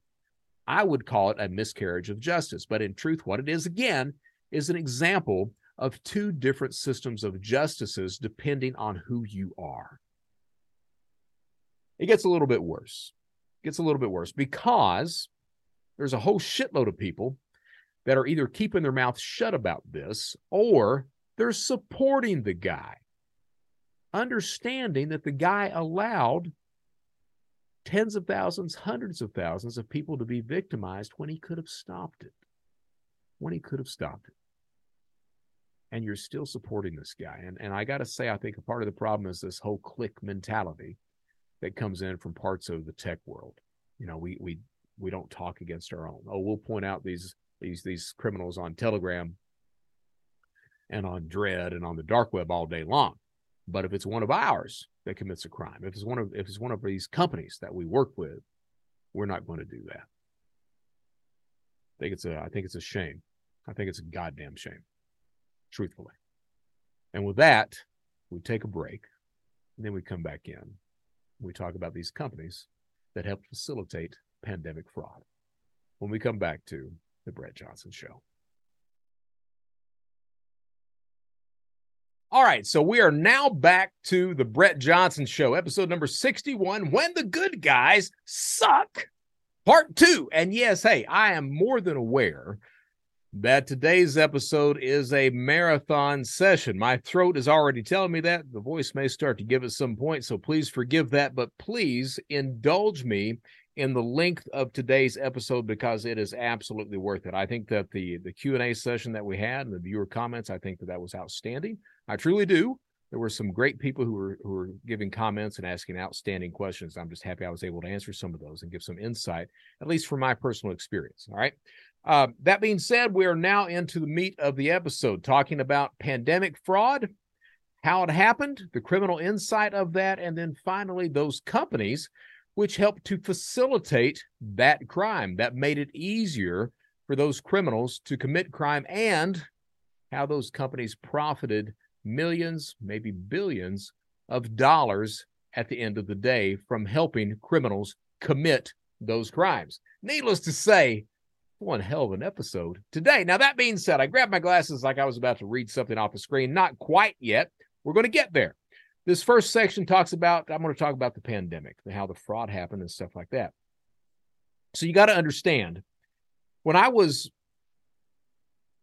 running Shadow Crew, one of the lessons that I taught, one of the things that I typically said constantly over and over again, maybe many times throughout the day, is, hey, never act out of desperation.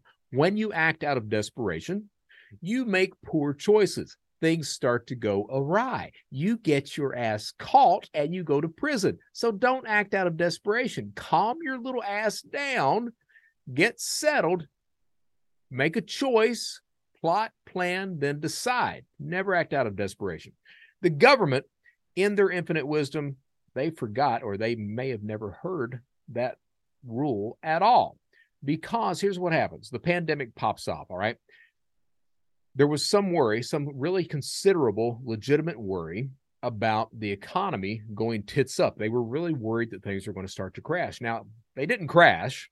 That comes later. We're seeing that right now, as it's estimated that 85% of all restaurants are going to ultimately go out of business because of the after effects of the pandemic. So we're going to see these kinds of things. We're seeing it right now with the recession, with inflation, all these other things, with employment. You know, a lot of people don't want to work now. All of these are after effects of the pandemic and the way that was handled. Back then, the government was really worried that the economy was going to go bankrupt.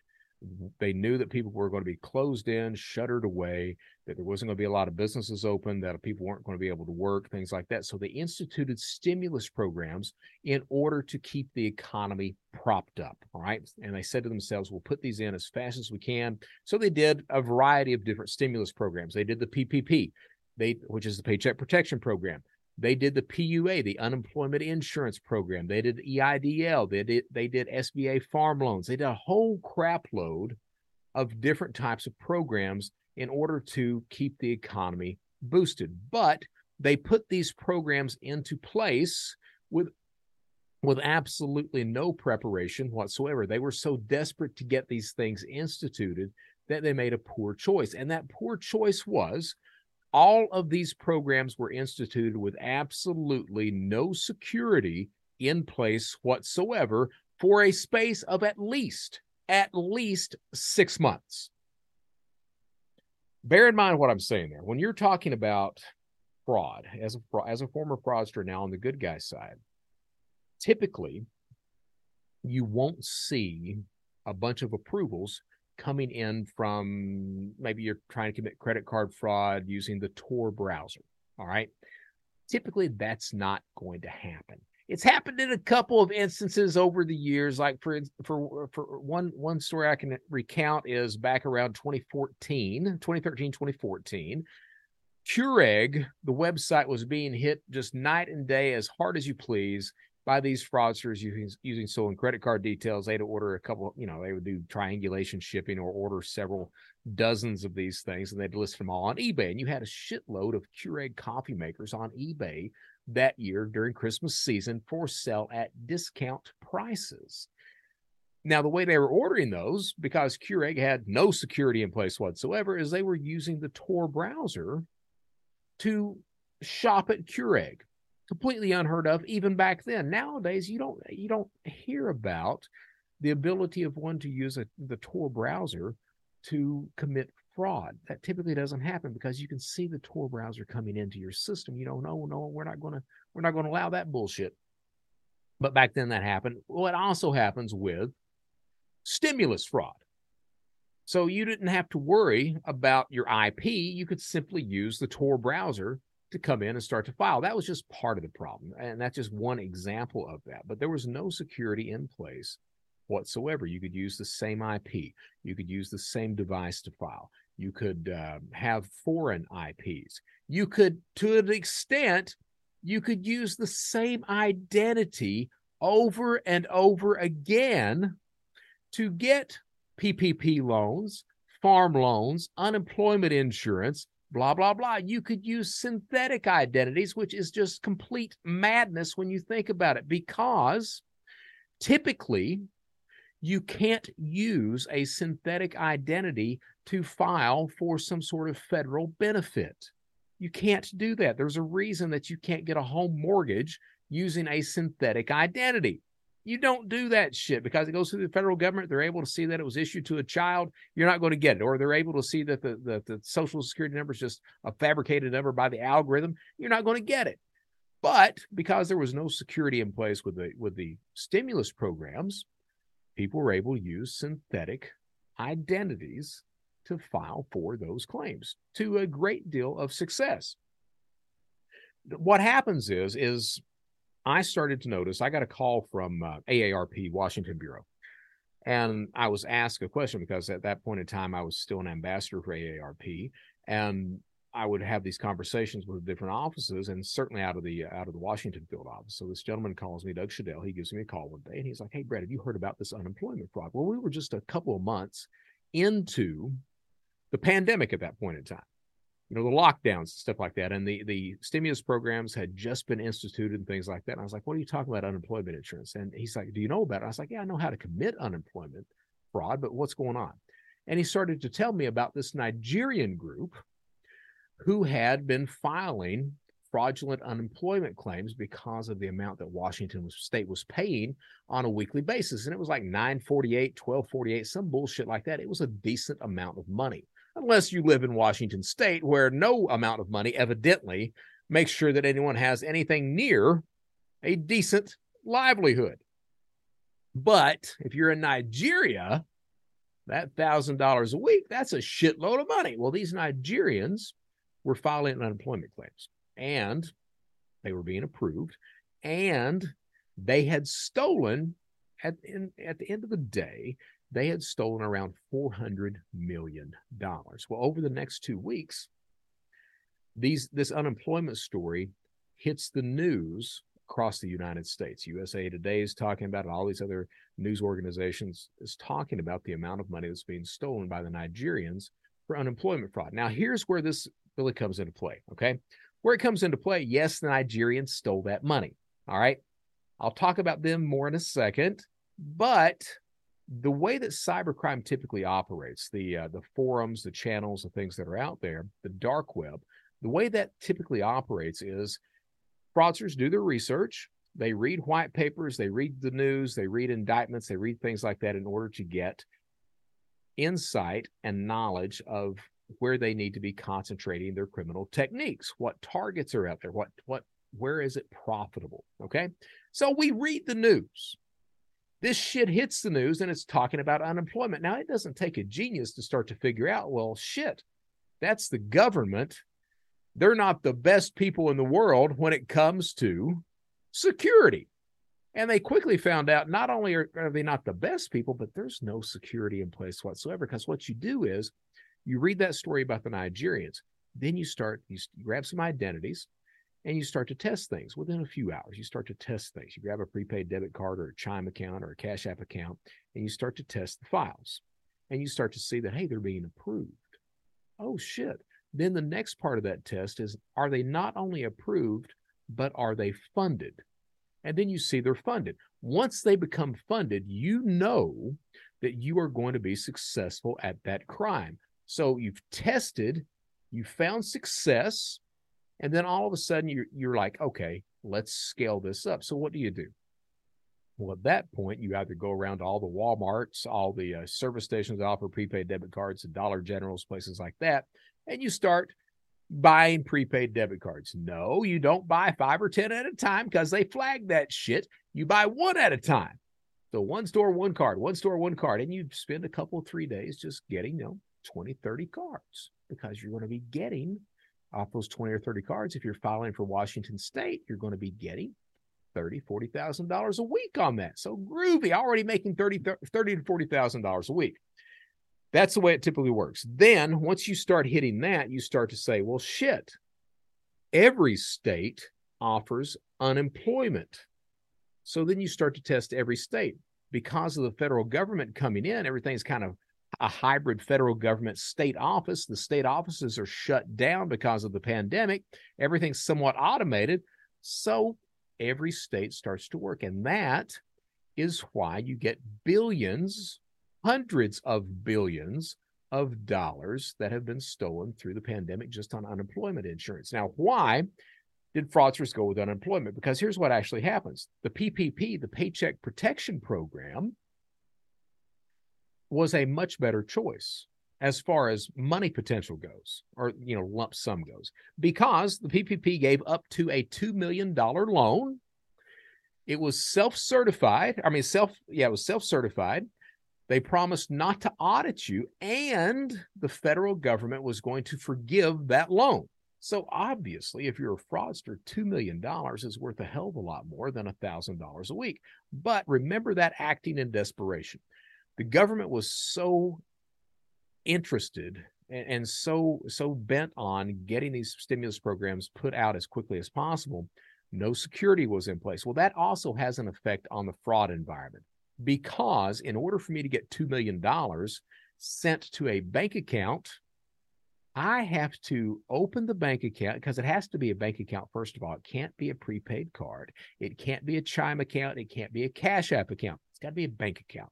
So in order for me to do that, to find success there, I have to have that account aged, and I have to have traffic on that account. If I just open up a brand new bank account and immediately have $2 million of a government deposit sent into that account, am I going to get my money out? No, by God, I'm not. They're going to lock that down.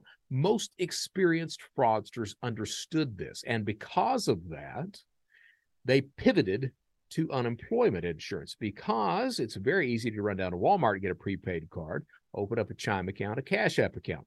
Those son of a bitches will accept $10,000 deposits all day, every day, and it scales beautifully.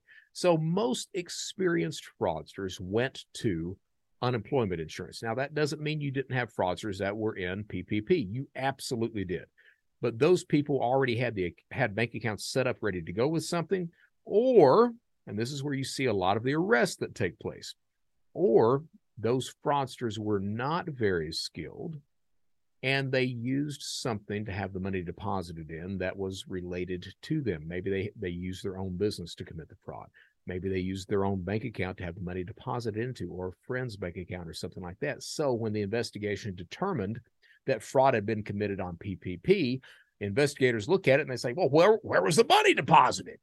So they say, well, let's go down and see what this house looks like. So they pull up this guy's yard. In the yard is a piece of shit Maserati, the Yugo of supercars. One agent looks at the other and says, I think we're at the right place. Next thing you see is the Yugo of supercars, that Maserati on the back of a car hauler, and the perp being frog marched out to the police car. That's what happened.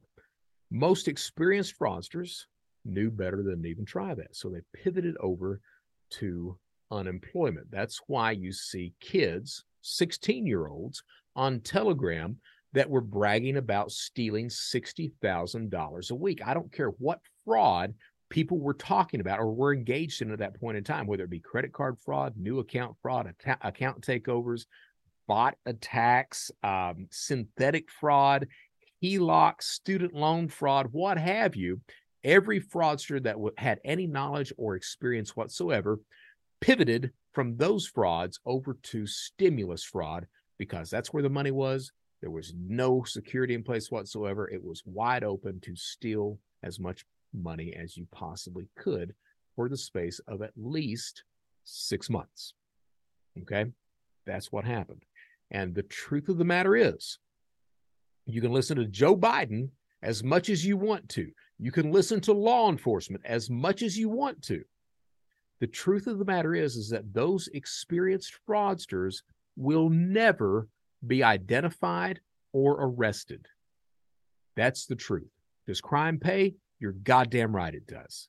So that's the way that the pandemic actually worked. Okay? Now, after the stimulus programs go away, they're phased out. And here's what's kind of interesting, and this blows my mind. I'm part of the fraud industry, and you would see these fraud professionals that would talk about after the pandemic's over, well, we're seeing fraud numbers increasing to points that we've never seen before. It's insane. There must be all these new fraudsters. No, not necessarily. What happened is as they pivoted over towards stimulus fraud, as the stimulus programs went away, they're not, it's their career. This is their job. They're not about to just go down and start flipping burgers. They're going to find some new area to profit. And guess where they go? They go back to where they had experience. And here's the other thing about this. The experience and the tools that they learned, the knowledge that they acquired committing credit card fraud or synthetic fraud, whatever fraud they were committing before they pivoted to stimulus, those tools translated very well to the stimulus programs. If you knew how to do credit card fraud, you could do stimulus fraud all day long. Same thing for identity theft, anything else. It pivoted beautifully over to that. When the stimulus program ended, they just went right back to where they were going. Now, the numbers of fraudsters absolutely exploded at that point in time because people told their friends, hey, I'm making $60,000 a week on unemployment. Shit, man, how you doing that? And they tell them, well, sit down. It's easy. It's the government's giving money away. The government can't afford it. Why not? It's just the government you're stealing from. So you had the justification in place as well. All right. Now, after about 6 months, the government, state and local, start to institute security. They decided to institute security first by piecemeal, one small security protocol after another, not understanding that gave fraudsters time to adapt to each piece that they were implementing. So they started with like KBA, then identity verification, stuff like that. Well, fraudsters know how to get past KBA. They know how to get past identity verification. We're going to talk about that more as we go along in today's show. So they instituted it piecemeal, thereby allowing more fraudsters, more experienced fraudsters to adapt to that in a very slow way. Okay. So it was very easy for fraudsters to overcome that one step at a time as they instituted these programs. End of the day, we are looking at well over $1 trillion being stolen through these stimulus programs, money that could have went toward our economy, toward our infrastructure, toward businesses and individuals who actually needed it. Instead, it went toward fraudsters who profited from it, who will never be arrested, identified, prosecuted, anything else like that. So that's what happened. Now, I would like to show you, before we move on to the next segment of the meat of today's episode, I'd like to show you some of the information that was shared on these criminal channels. Specifically, I'm talking Telegram. So here's the deal. Over the years, the definition of the dark web has actually changed.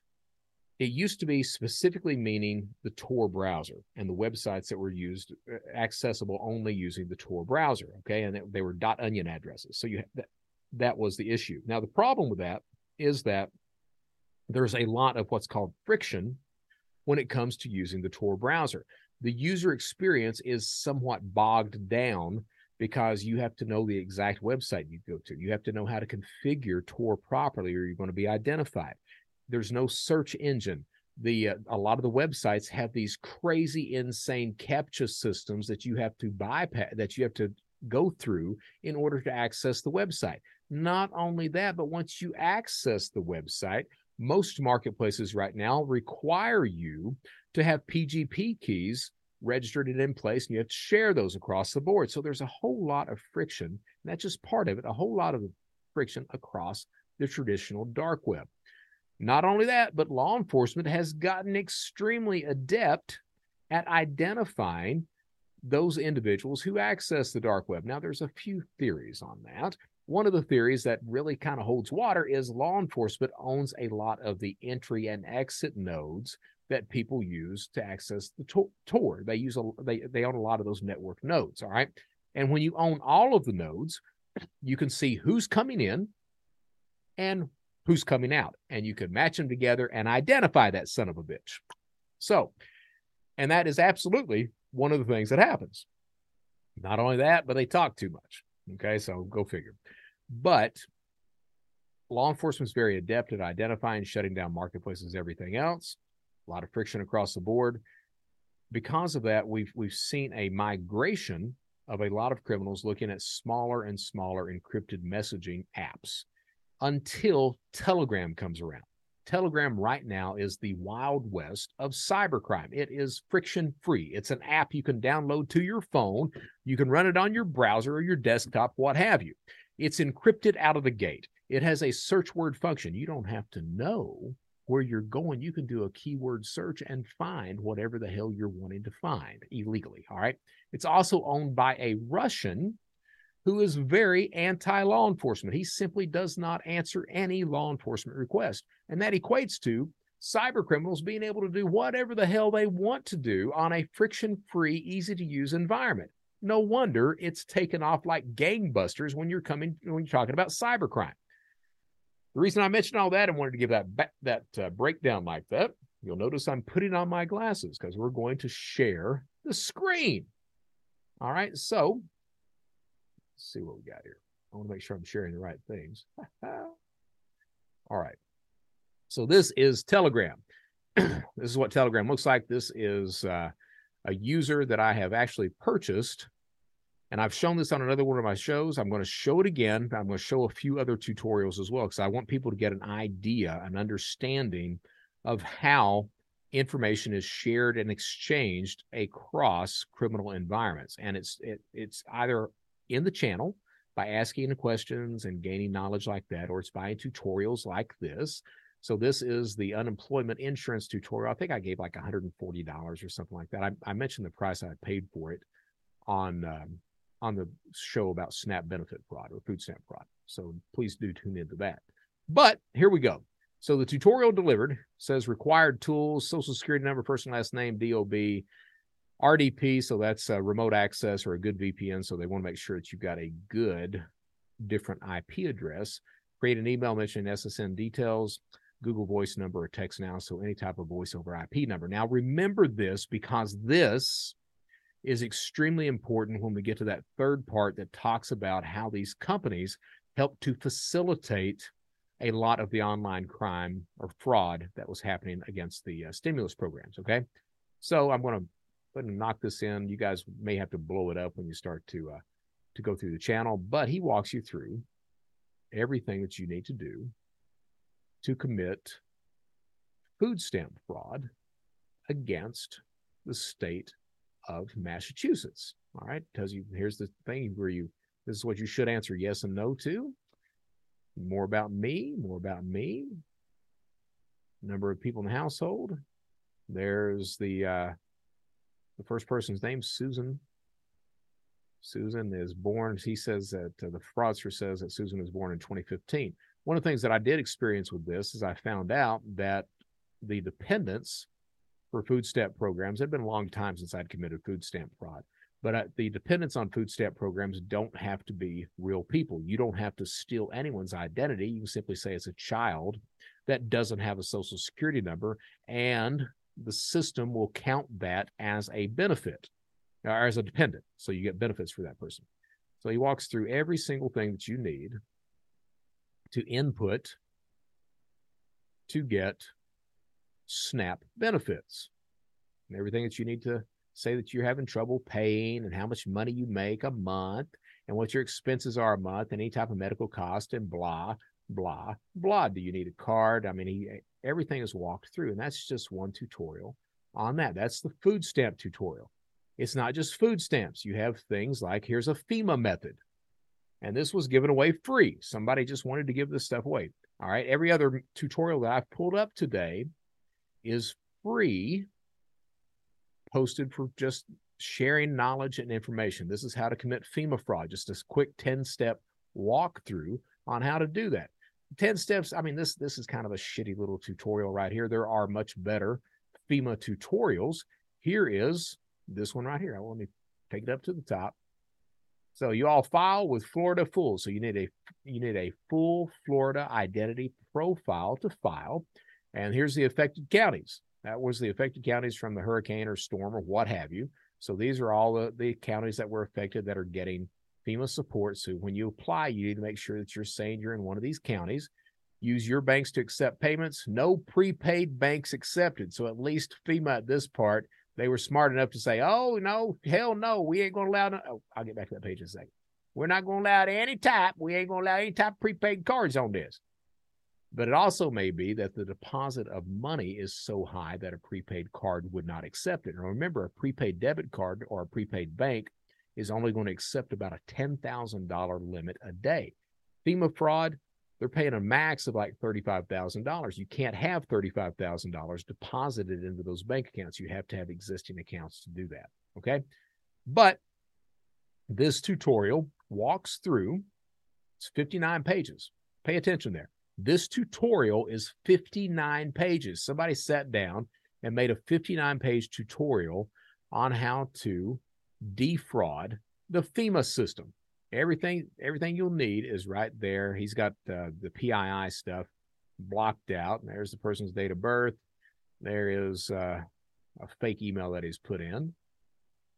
But he walks through how you should answer everything.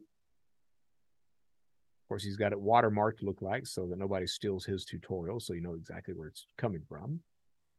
But there's everything that you need to input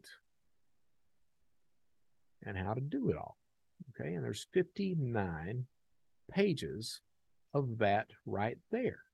I'm not going to go through each one separate. There's 59, and there's where you input. There's where I want to be paid. So everything across the board. The dark web, the criminal environments, this is one thing that, this is a point that I've made several times in the past. Criminals are open source. And I say we because I used to be one.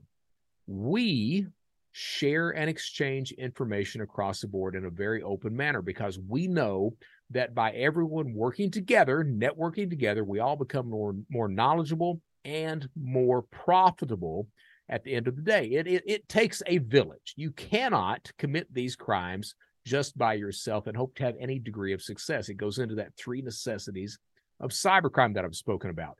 Gathering data, committing crime, cashing out. One criminal can't do all 3 things, or he can, but someone else is better in an area than he is. So he networks with those other people in order to get more profit at the end of the day. Moving right along to other tutorials. Here is an SBA tutorial. You're wondering how to defraud the Small Business Association? This guy's doing it with the Real Estate Fools. Address to receive check, business documents. There's the business documents you're going to need for this to be successful. You need a tax document, you need a business license, W-2 document, pay stub, Form 944 from 2021. And he walks through every single thing. This is a 19-page tutorial. You think that it's just people telling you, hey, you do this, you do this, you do this. No, these people actually break this down in an idiot-proof, step-by-step manner where you can commit these types of frauds. And these tutorials are free. Here's a New York unemployment insurance benefits tutorial. And this one is 29 pages. And again, he walks you through, and you'll notice he's watermarked. He walks you through every single thing that you need to commit that specific type of fraud. Here is another unemployment. This is unemployment for the state of Indiana, a tutorial how to defraud Indiana. And it breaks you down. How do I file? How am I eligible? What happens after I file? It answers all these questions for you. Tells you how to answer them. and walks you through in 22 pages on how to defraud the state of Indiana on unemployment benefits. You want to know why cybercrime is successful? These are prime examples. This is the way cybercrime operates. People sharing and exchanging information. You don't have to just buy tutorials. There are live instruction classes. You don't need a live instruction class at the time to defraud the federal government on stimulus benefits. It was pretty much idiot proof. The tutorial was all you needed. Some of these tutorials, when they were being sold, I saw FEMA tutorials for as low as $10. The food stamp tutorial, $2 to $250, but I bargained it down to $140. PPP, farm loan, those types of tutorials would really depend. It really depended on when it was wide open. Those tutorials were cheap. We're talking $30 to $50 a piece. Once governments started to implement proper security, you would see some of those tutorials in the several $100 range. Now, that's the way it operates. Okay. Now, you don't have to buy tutorials. You can take live instruction classes. Those range anywhere from $300 to $3,000 a piece, or you don't have to spend any money. Typically, you saw the free tutorials that I was able to pull up. You don't have to spend any money. You can simply sit in the channel, learn from that environment, ask questions in that environment. Okay. And you will typically get the answers that you're looking for. You'll have to put up with a lot of bullshit because English speakers like to run their mouths. That's one of the ways that law enforcement identifies these idiots is they talk too much. So, but they love to run their mouths about anything and everything. So understand that. Okay. Now, that being said, that paints the picture for the way that pandemic fraud operated, the way that the tutorial system worked, what it shared, what it looked like. Okay. Let me show you. I meant to actually tour Telegram just a moment because I showed you the tutorials from Telegram, but not Telegram itself. So let's pull that up and let you see what a Telegram channel looks like. It takes just a second here. Let me share the screen. That way we are fully educated for those people who have never been on Telegram. And I know there are some because I've been at a couple of banking conferences recently, and I've asked if anyone's ever been on Telegram, and they've not. And I've been horribly surprised by that. All right, so share screen, Telegram. Okay, so this is what Telegram looks like on your desktop. Okay, and I've got it running on Chrome right now. This is the AIO crime channel. You see, it's been less than a day since I've checked in. There are already 7,700 posts from the last time I checked in. So just to go down to the last post, there we go. So the most recent, and you'll see there's a lot of advertisements for different types of cybercrime products and services. Here's this guy's selling prepaids. So cash out accounts and logs. You can get Visa prepaids, Amex, MasterCards. You can do reward systems, things like that. This other guy is a long-term running business as well, as no disrespect. He's selling Cash App transfers, PayPal transfers, so cash transfers. So you give him $10 and he promises to fund your account for $1,000.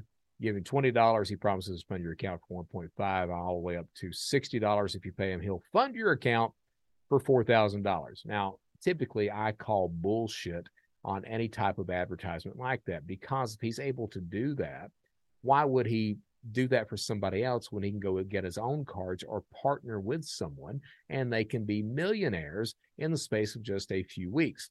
Doesn't make a lot of sense. So typically you try to apply what I like to call criminal common sense to a lot of the advertisements. Of course, the problem with Telegram is you've got a lot of newbies on there, people who don't understand the dynamics of online fraud. They don't understand anything at all. They're just trying to come in and make money.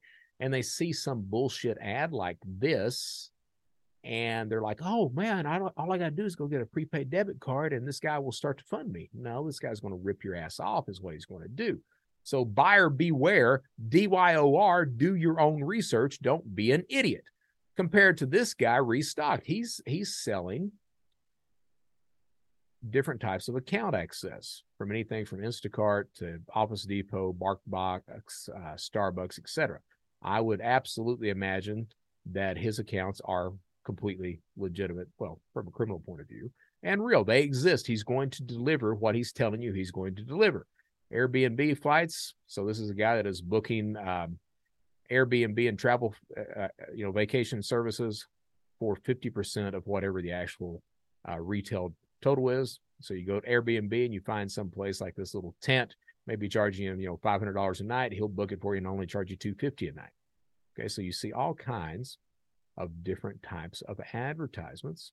Here's you credit cards for sale, $10, no replacement. So he's going to sell you a $10 card. He offers no guarantee with it. It's an as-is card. If that card is dead, if that card's only got $2 on it, he's not going to replace it, but it's only going to cost you $10. If you want a replacement policy, which means it's dead, the available balance wasn't high, whatever, that'll run you $25. Okay, you pay with either Bitcoin or Ether, which I would disagree that he needs to be accepting either of those. I would say he needs to accept Monero because Monero is anonymous. Okay, Bitcoin and Ether can absolutely be tracked.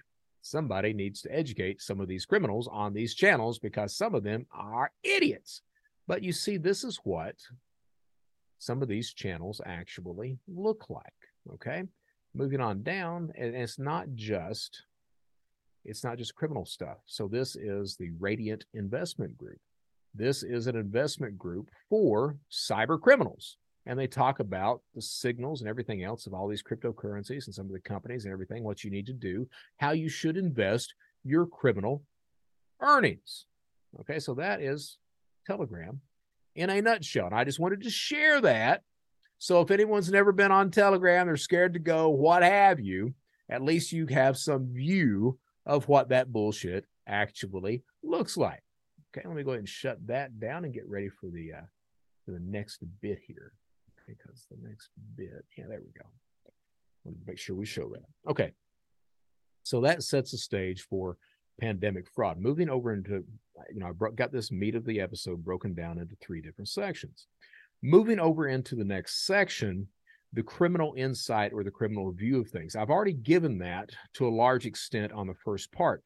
What I would like to add to that, and this is going to be a much shorter section, what I would like to add to that is I was very fortunate. I've got people both on the good guy side of things and on the bad guy side of things who respect me. And I'm going to tell you guys, the way you earn respect is don't be an asshole.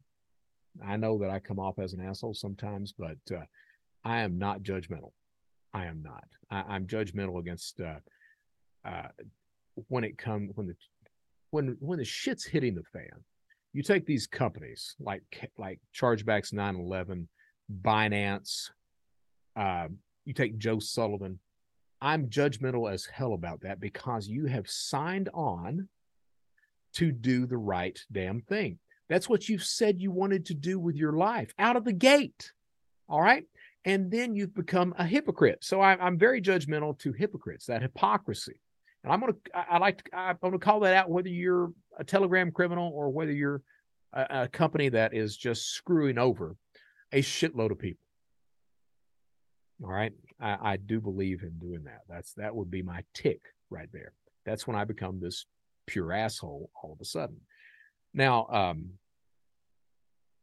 the point I'm getting at is the reason that I am able to engage with criminals and them talk with me is that I don't come off as judgmental. I've actually been there. I know what that life is like.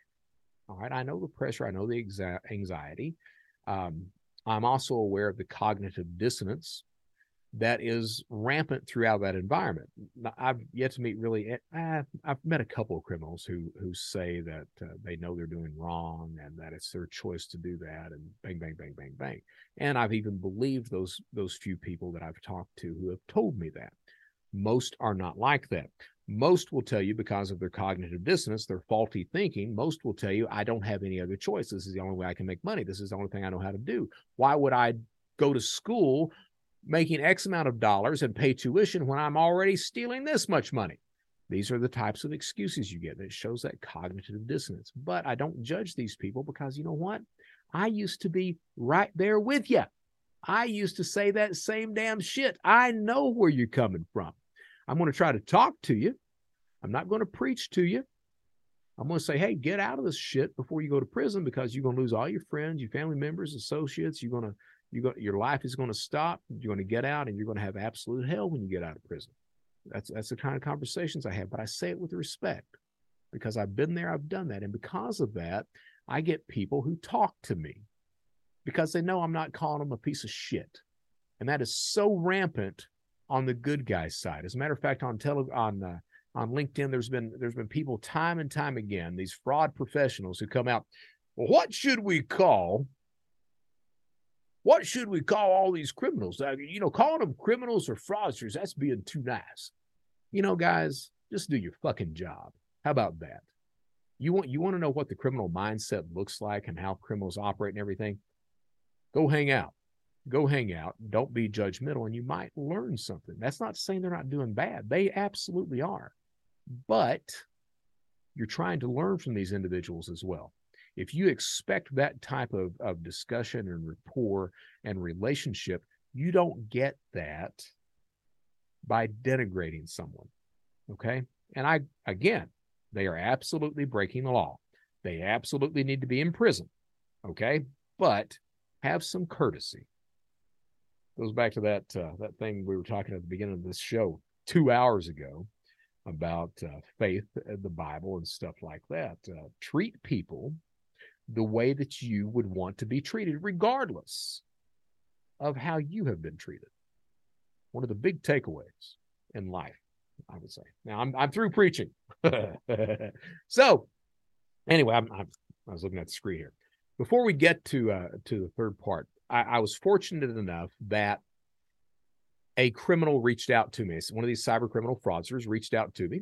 He wanted to be called Wally because he had eaten Walmart alive in the mid-2000s, and I have no doubt that he did. He's served prison time. He has also committed a wide swath of stimulus fraud, from PPP to unemployment to SBA farm loans, things like that. So he was very experienced with that. He contacted me on one of these platforms that I'm on social media with, and I had no idea who he was. He simply said, hey, I got some stuff to tell you. I'd like to talk to you. Well, here's the thing. I talk to most anybody. Typically, my discussions are somebody who is coming out of a life of crime, or someone who has been victimized, or someone who's been abused, and they want to have just to talk with me because I share a lot of that on my shows. Well, I agreed to have a phone call with this guy, and it turns out he was a criminal. So I'm like, shit, I wish I had recorded this. I didn't record it. He didn't want me to, so I was more than happy with that. So I'm just going to talk about some of the stuff that he shared with me. And he was in a Telegram group of about 40 people, and overall they stole about $35 million. I think he gave a quote between 26 and 35, something like that.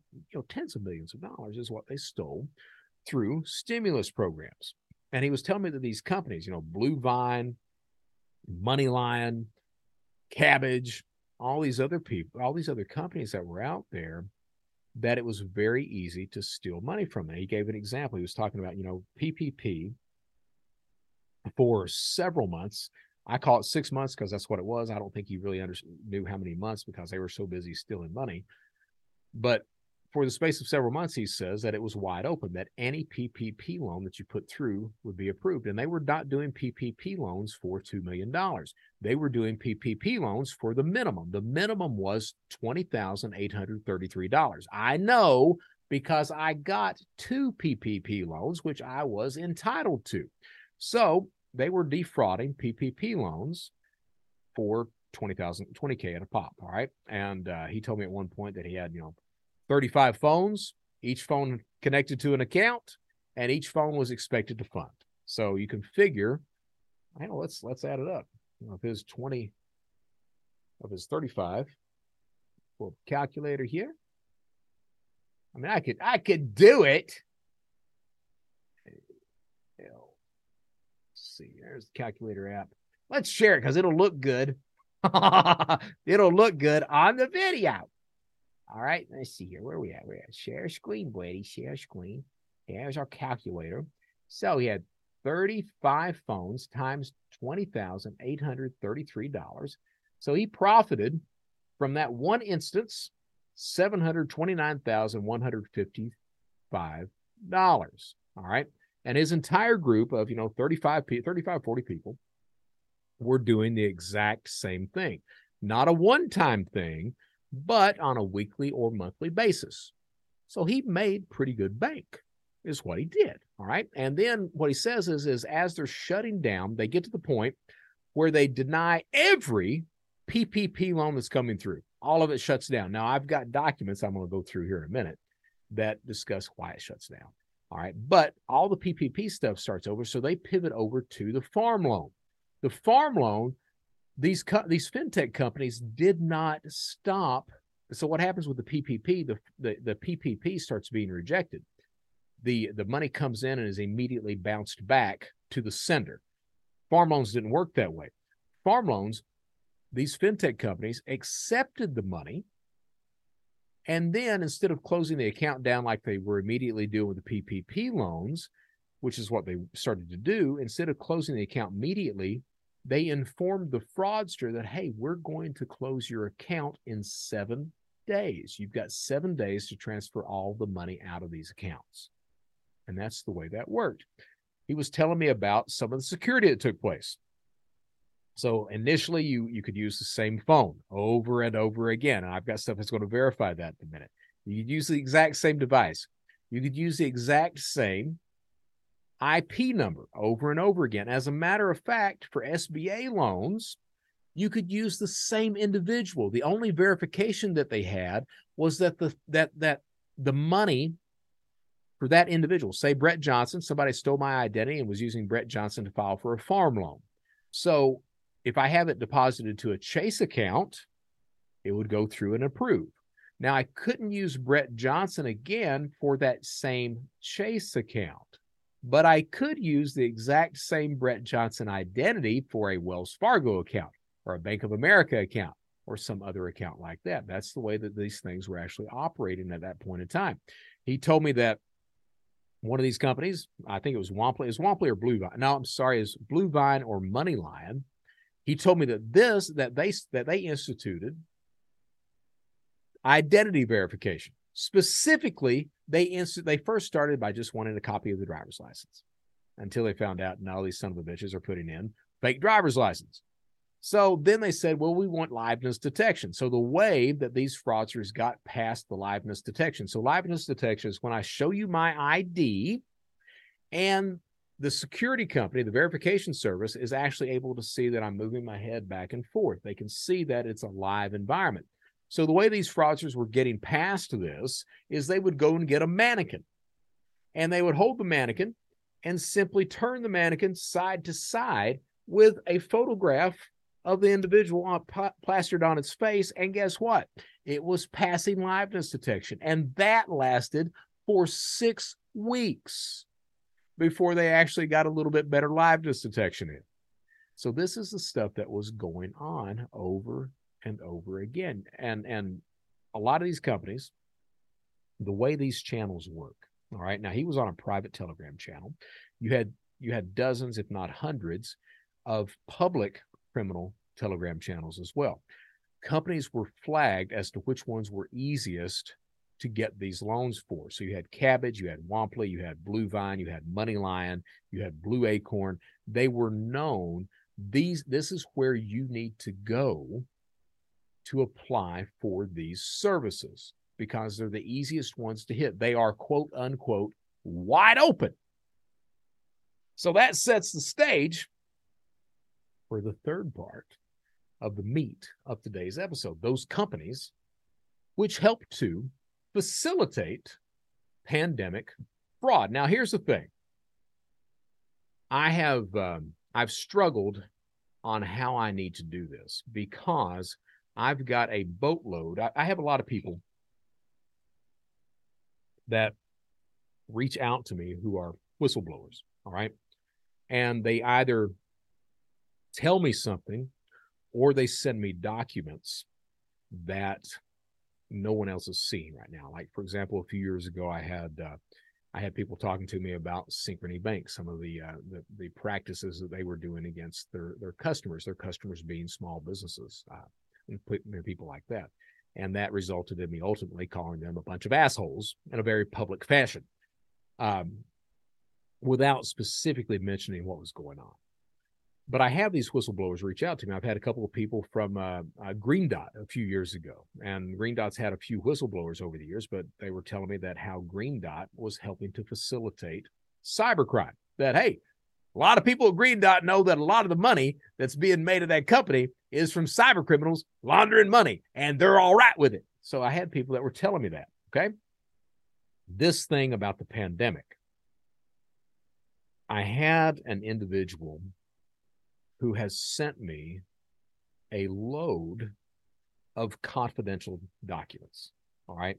I am not going to share or really discuss anything that's off of those confidential documents. Okay. I may paraphrase some stuff. I'm going to go through a couple of conversations, and there's one part of the document that is not confidential that I can use. I'm sharing. So let me walk through some of this stuff real quick, what we're actually talking about. Okay, because there's been a lot of news recently about that. So here is from, let's see what this is actually from. This is from Banking Dive. The SBA bars fintechs Womply and Blue Acorn after the PPP report. So here's the House panel, and I'll have all these links, and everything's going to be timestamped because this is a horribly long episode. But you can access the actual congressional report about how fintechs facilitated fraud in the Paycheck Protection Program. Name of this article this is from Arizona Central. This is about how an Arizona company co-founded by a newscaster made millions of dollars on fraudulent PPP loans. And this is what we're talking about today, how these companies like Blue Acorn made millions of dollars, how the CEOs and the C-level people became rich processing these types of loans. All right, so here is pandemic relief fraud report says online financial company CEOs and families got rich. There's that Arizona son of a bitch who's got his new Porsche Cayenne or Taycan. Porsche Taycan does 0 to 60 in 2.6 seconds. And who paid for that? You guys did. Because at the end of the day, all of that stimulus fraud goes back to the taxpayer. The state of California, in excess of $40 billion, probably $100 billion, and just in unemployment fraud. How are they paying for all that fraud? They're raising the unemployment tax from $20 to $420 per employee over the space of the next 9 years. So the government doesn't pay for that. We pay for that. We bought this sumbitch, his Porsche Taycan. Here's a Washington Post article. I'm not going to pay for it, and I've already done all of my bullshit this year or this month for reading Washington Post articles, but I'll link it anyway. Here's a congressional report. Another article, congressional report says financial technology or fintech companies fueled rampant PPP fraud. Blah, blah, blah, blah, blah, blah, blah. I will tell you out of the gate that two of the favorite words of any fraudster worth their salt are fin and tech. It's like it's almost a sexual feeling when you hear fintech, because you know that the services that they're offering are extremely easy, extremely user-friendly. You also know that probably no fraud analyst at all has looked at the product that they're putting forth. That it's just been some engineer, and they've typically told the fraud analyst to go home and shut the hell up. And because of that, it's able to be hit with fraud. Whoa, whoa, whoa, whoa, whoa, whoa, woo, woo, woo. So that paints a picture of that. I'll share all those links in the show notes on YouTube and also on Spotify, so you can look at those. Now, let me get to where I'm going, where I can actually share some of this stuff. Let's see what we're talking about. I think, this is not marked confidential until the addendum, which is. Okay, so we're going to go through some of this stuff as soon as I cut off this right here. All right. And this is talking about Harvest and Womply. Let's see here. Womply's assurances and I don't want us to talk about. Okay. So this is a letter to. Let's go ahead and share screen. So you guys at least have some visual representation of what I'm talking about today. let's go ahead and share screen. And this is not confidential, so I can talk about this. This is page 3 of a letter sent to the Honorable James E. Clyburn, politician. And for the below questions, unless otherwise instructed, let me make sure here. I was saying all these assurances. In fact, Harvest believes that it identified and reported more ineligible and or fraudulent applications than if it had simply been performing a manual review. So you got to figure, and what they're talking about on this section right here is that most of the reviews were automated, okay? And understand that there weren't a whole lot of people in businesses. Most reviews were automated, which makes it very easy for a criminal to come in and start to profit. Here's a breakdown of how companies profited. The percent that each fintech was paid for each loan that they were processing. Okay, lenders' fees for processing PPP loans were prescribed by the SBA. So the Small Business Association are the people who said, this is what we're going to pay you for processing these loans. Okay, so 5% for any loan of not more than $350,000. So somebody, $20,000 loan, we're going to give you 5%. $349,000 loan, we're going to give you 5%. If it's $350,000 to $2 million, we're only going to pay you 3% of that loan. And if it's a $2 million loan or more, we're going to give you 1%. And that was up until December 27th of 2020. At that point, the SBA paid lenders the following amounts. They paid 50% or $2,500 for loans of not more than $50,000. So they gave you, if you processed a loan of $20,000, that fintech would get $10,000. If you processed a loan of $40,000, that fintech would profit $20,000. They'd profit half of that. All right. 5% of loans from 50% up to $350,000. So that was a processing fee. That's what you profited. 3% from $350K to $2 million, 1% for $2 million plus. All right. Finally, the SBA paid lenders fees for processing all second draw PPP loans. So remember, you had the first round of PPP, and then the federal government decided, hey, one loan's not enough. We're going to give people a second loan. So on the second loan, pretty much the same thing. On the second loan, 50% or $2,500. I'm sorry, whichever is less.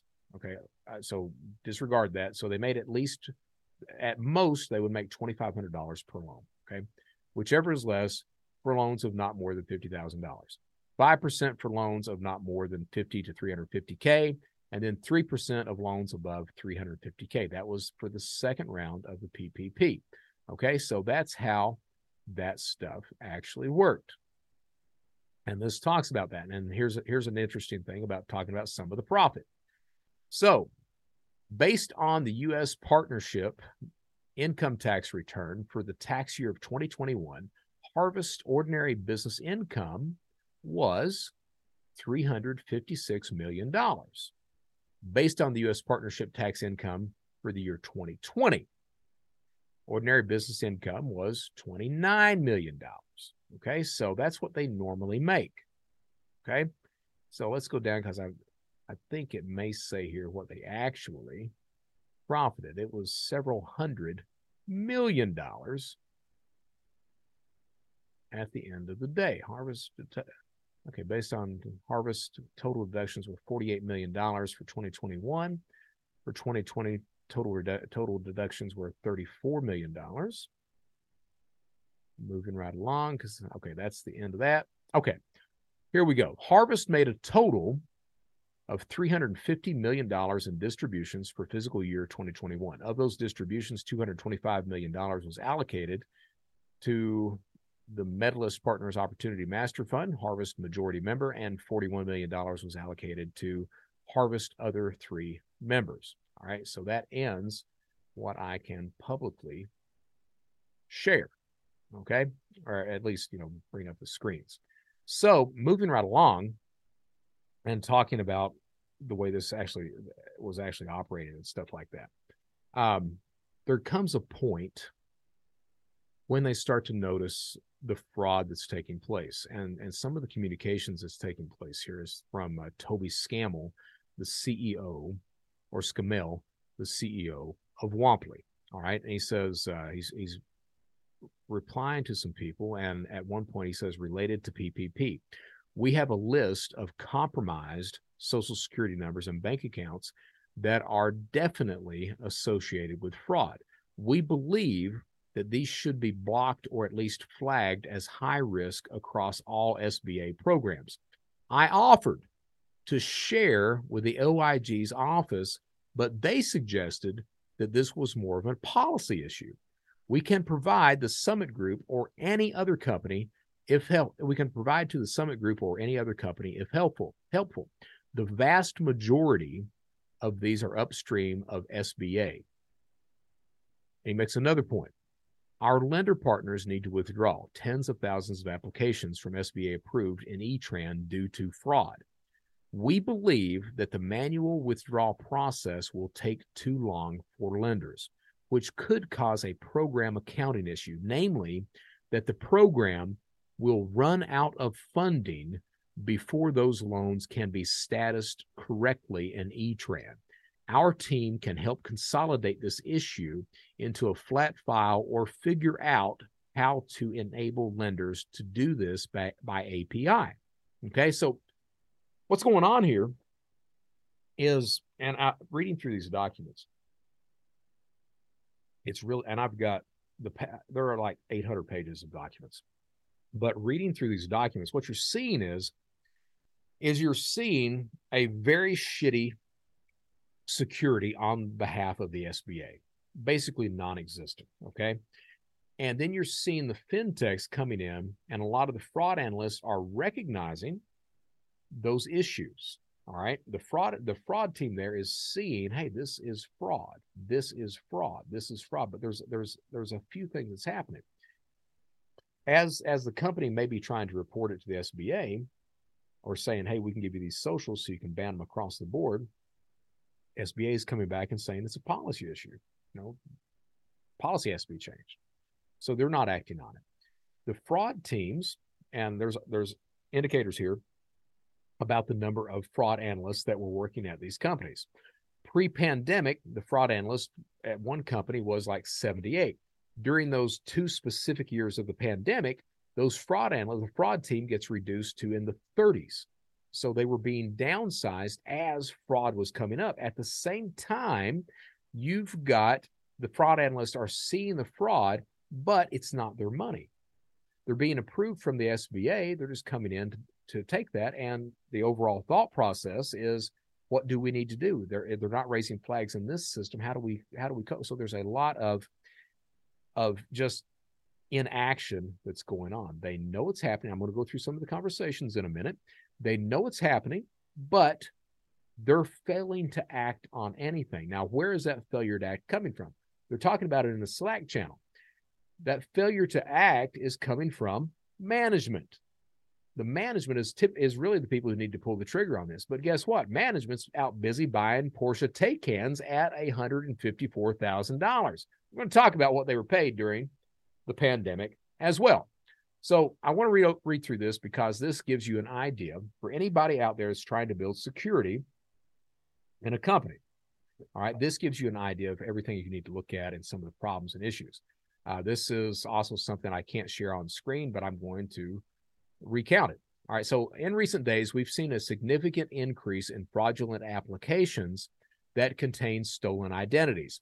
Thousands of these applications have become approved by the Small Business Association, indicating that the processes used by SBA to detect and prevent identity fraud are having a minimal impact. We did a cursory SVOG, EIDL, and RRF programs and observed that they are likely to have the same vulnerabilities as the PPP program. So PPP program had all these vulnerabilities, and they simply translated the same vulnerabilities translated to all the other programs that were in the stimulus systems. All right. So here are some recommendations that may be applied to detect, prevent, and investigate fraud across government programs and by private participants. Number 1, block all international IP addresses and all anonymous IPs. That's a damn good idea, and that was not being done. And he says, we've seen spikes in fraud from Ghana, Nigeria, and Pakistan in the last 2 weeks. The geographies of attacks changes, and therefore all international traffic should be blocked at the firewall. Most attackers mask their traffic with VPNs, proxies, or Tor. This is unlikely to have any impact on legitimate applicants. IP traffic must be blocked at all levels, including by any third-party solution. And it gives in parentheses, DocuSign, LexisNexis, ID.me, payment processor, etc. All right, so again, pay attention here. This is a nice walkthrough of the type of security and what's going on with that you need to be implementing at your specific company. Block all voice over IP numbers. Using Twilio or similar, block voice over IP numbers from being used for sign-up, verification, or notifications. Associated accounts / applications should be viewed as very high risk. So if you've got an account that's coming through that's connected to a voice over IP, Google Voice number, what have you, text now, that should absolutely send your fraud flags through the fucking roof. All right. Database / KBA checks are widely exploited. Most digital KYC solutions, know your customer, are being systematically exploited, including the LexisNexis powered DocuSign ID check, ID.me, and Persona. Database checks for name, address, social security number are routinely passing because identities have been stolen. No shit, Sherlock. Block temporary, paper, or foreign IDs. U.S. fake IDs are passing digital analysis, manual inspection, and barcode scanning.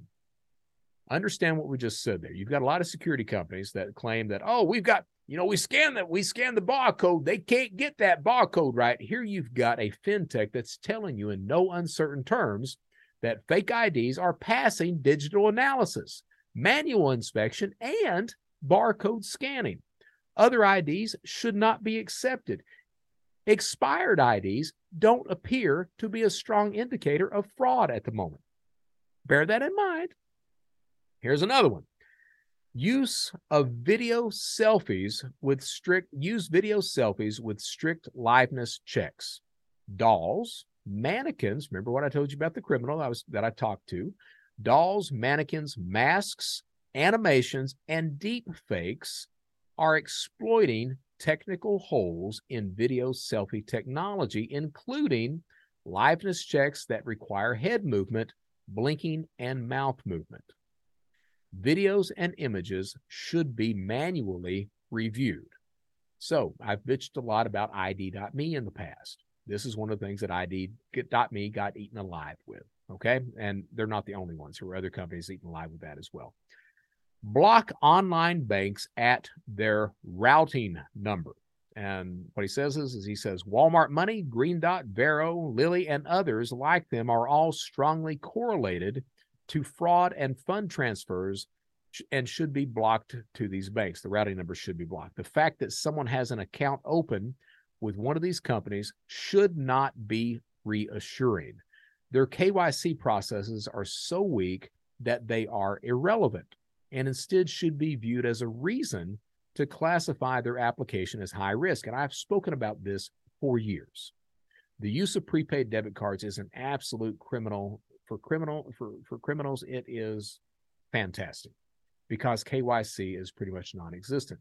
As a company, you need to be aware of the routing number that's used that's associated with these prepaid cards. And again, it should send fraud signals through the roof. This guy says the exact same thing. Require funding into a named bank account via ACH. While many banks have substantial issues with KYC and stolen accounts, it's very important to have funds electronically deposited into a named account. Deposits onto prepaid cards should be strictly prohibited because this eliminates a critical factor or layer of fraud prevention. So ACH has to be named into an account that's got a name to it, not just a number, okay? Require business bank accounts. For programs or applications that require a registered business entity, require business bank accounts for all deposits. This should be independently verified with the RDFI. Where possible, ACH descriptors and routing numbers should be clearly separated and identifiable to aid RDFIs in their own fraud checks. If you're getting a business transfer, you need to be having it into a business account. Security pops up at that point. Again, all these little tags that I'm talking about, bullet points, this is how you run fucking security. And this was not being done. This is why he's saying this is what everything needs to be done. All right. Apply strict rules after a funding failure. Conduct manual reviews on all data and limit the number of retries or changes. Where possible under the rules of the program, add increasing delays for subsequent deposit attempts. First, try to add 5 days, 10 days, etc. This will add time for the RDFI to close accounts in case they detect fraud. And I've spoken about this before. Fraudsters look to get the money out as soon as possible. If you are delaying that, the longer you delay, it sends shockwaves through the entire criminal underground. They share and exchange that information. They know it's time to move on to a different victim, a different target, a different way to launder money. Require minimum bank activity. If possible, use Plaid, Yodlee, etc. transaction data to verify bank activity existed at least 30 days ago. Remember what I said, you have to age those accounts out. Bank statements aren't useful for this purpose. They're too easy to fake. So you have to be able to verify that there's actual traffic on the account. I mentioned that. In order to have those government loans deposited, you need to make sure the account's got traffic on it, that it's got, some money in there, because his next bullet point, require a minimum bank balance of over $20. $20 is often the minimum required to open an account, and in general, fraud rings are reluctant to deposit money that could be frozen. Yeah, we're not into giving money away. We're not into throwing money away. So we really don't, we're spendthrifts. We're stingy. We don't like to spend money where it's not going to, result in profit. So they're absolutely right in that. Often it's not possible to collect this data due to institution or API failures. Restrict bank account usage. Limit the count of deposits and count of tax IDs on applications associated with each bank account. Yeah, you want to make sure that a named bank account doesn't have 50 different names attached to it where you can accept 50 different government checks deposited to it. That would be a bad idea. Yet, again, that was what was happening during the pandemic with a lot of this stimulus fraud. Anonymous IDs and browser fingerprints. Jesus. So understand that a lot of fraudsters, they were using privacy browsers. More specifically, they were using the Tor browser to file all of these claims, and they were going through just fine. And this guy says, identify clusters of browser fingerprints and cookie-based anonymous IDs to find fraud. Fraud rings rarely change their ID or fingerprints across applications, so these links help to connect fraudulent apps together. He's right to a degree. I would say that unexperienced fraudsters or inexperienced fraudsters don't change their device, their fingerprint, or their IP. The more skilled fraudsters, the way you actually do this kind of stuff is you come in like gangbusters. You're changing IPs, you're changing devices. Remember, Wally had 35 different phones, which means 35 different devices, 35 different browser fingerprints, 35 different IP addresses. That's the way it starts. You do everything properly out of the gate. Then once it succeeds, you become an expert in that. You see where you can start to cut corners. Can you use the Tor browser? Well, yes, you can. Can you use one device? Well, yes, you can. Can you use the same IP? Well, yes, you can. This individual is not understanding that when they're giving this specific bullet point. Device count limits. Applications that are associated with more than 2 devices are high risk, particularly if those devices are located more than 50 miles apart. This often indicates a vertically integrated fraud ring with specialist segmentation in each step. For example, KYC, documents, bank accounts, etc. It indicates that you've got a team of fraudsters that are working together. That some of these fraudsters, like for unemployment, they were filing claims out of the Ukraine, out of Russia, yet they had money mules in the United States. Or they would have somebody making their bank statements, sending those over, things like that. So you would have different devices accessing the same application. He's saying, hey, you got to watch out for that bullshit. Absolutely. And you got to understand why that stuff is actually taking place too. Limit IP addresses distance from database address. So database checks of social security number will often return a recent address that is more than 250 miles from both the address shown on the ID and or the IP address location. This appears to be frequently associated with fraud. Yeah, no shit. You're stealing someone's identity from Florida. Meanwhile, you're in Arkansas filing unemployment or food stamp claims. Yes, that's more than 250 miles away, that IP is. And yes, you should probably pay attention to that and think that something may be awry. Restrict tax IDs per bank login password. Where possible, if using Plaid or Yodlee, restrict the number of tax IDs from an application that can use the same login password for a bank institution. Absolutely. Use loan amount to identify risk. With PPP Schedule C and F filters, 95% of confirmed fraudulent applications have been within $500 of the maximum allowable amount of $20,833. Did you get all that?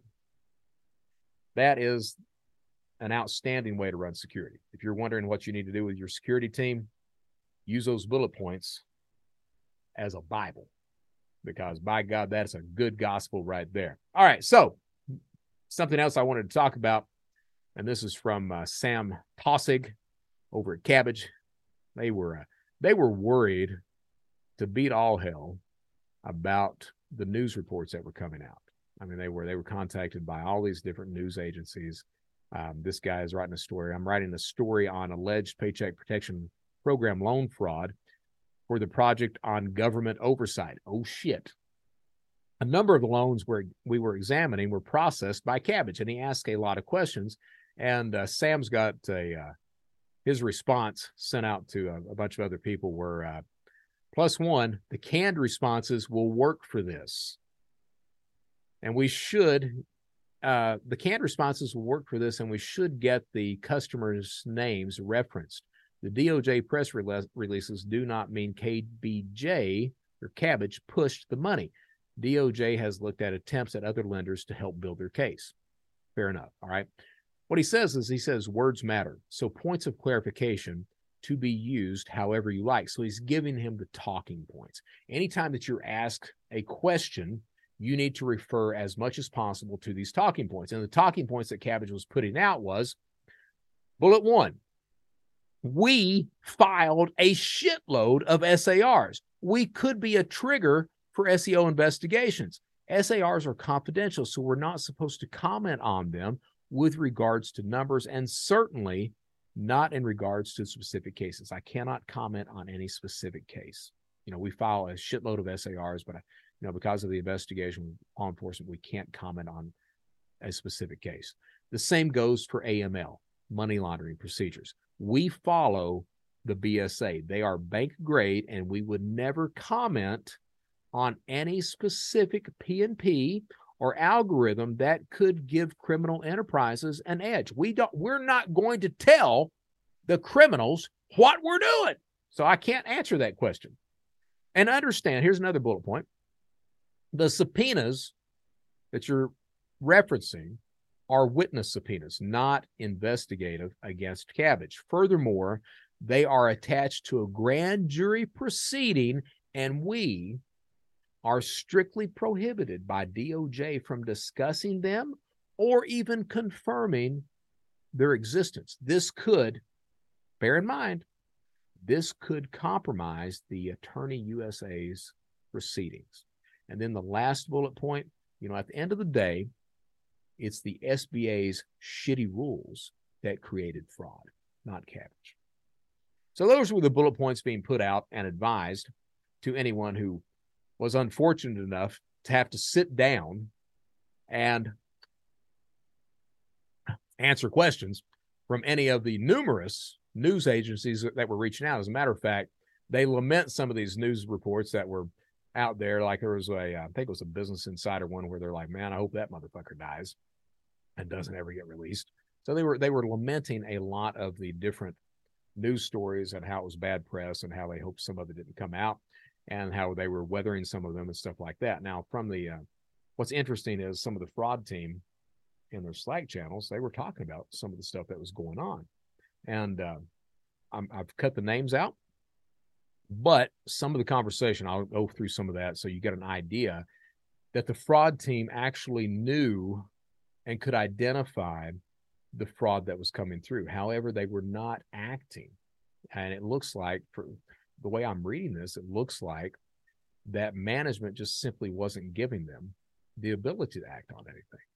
Now, why was that? Well, because, these companies were profiting $1 to $2 billion a year processing these loans.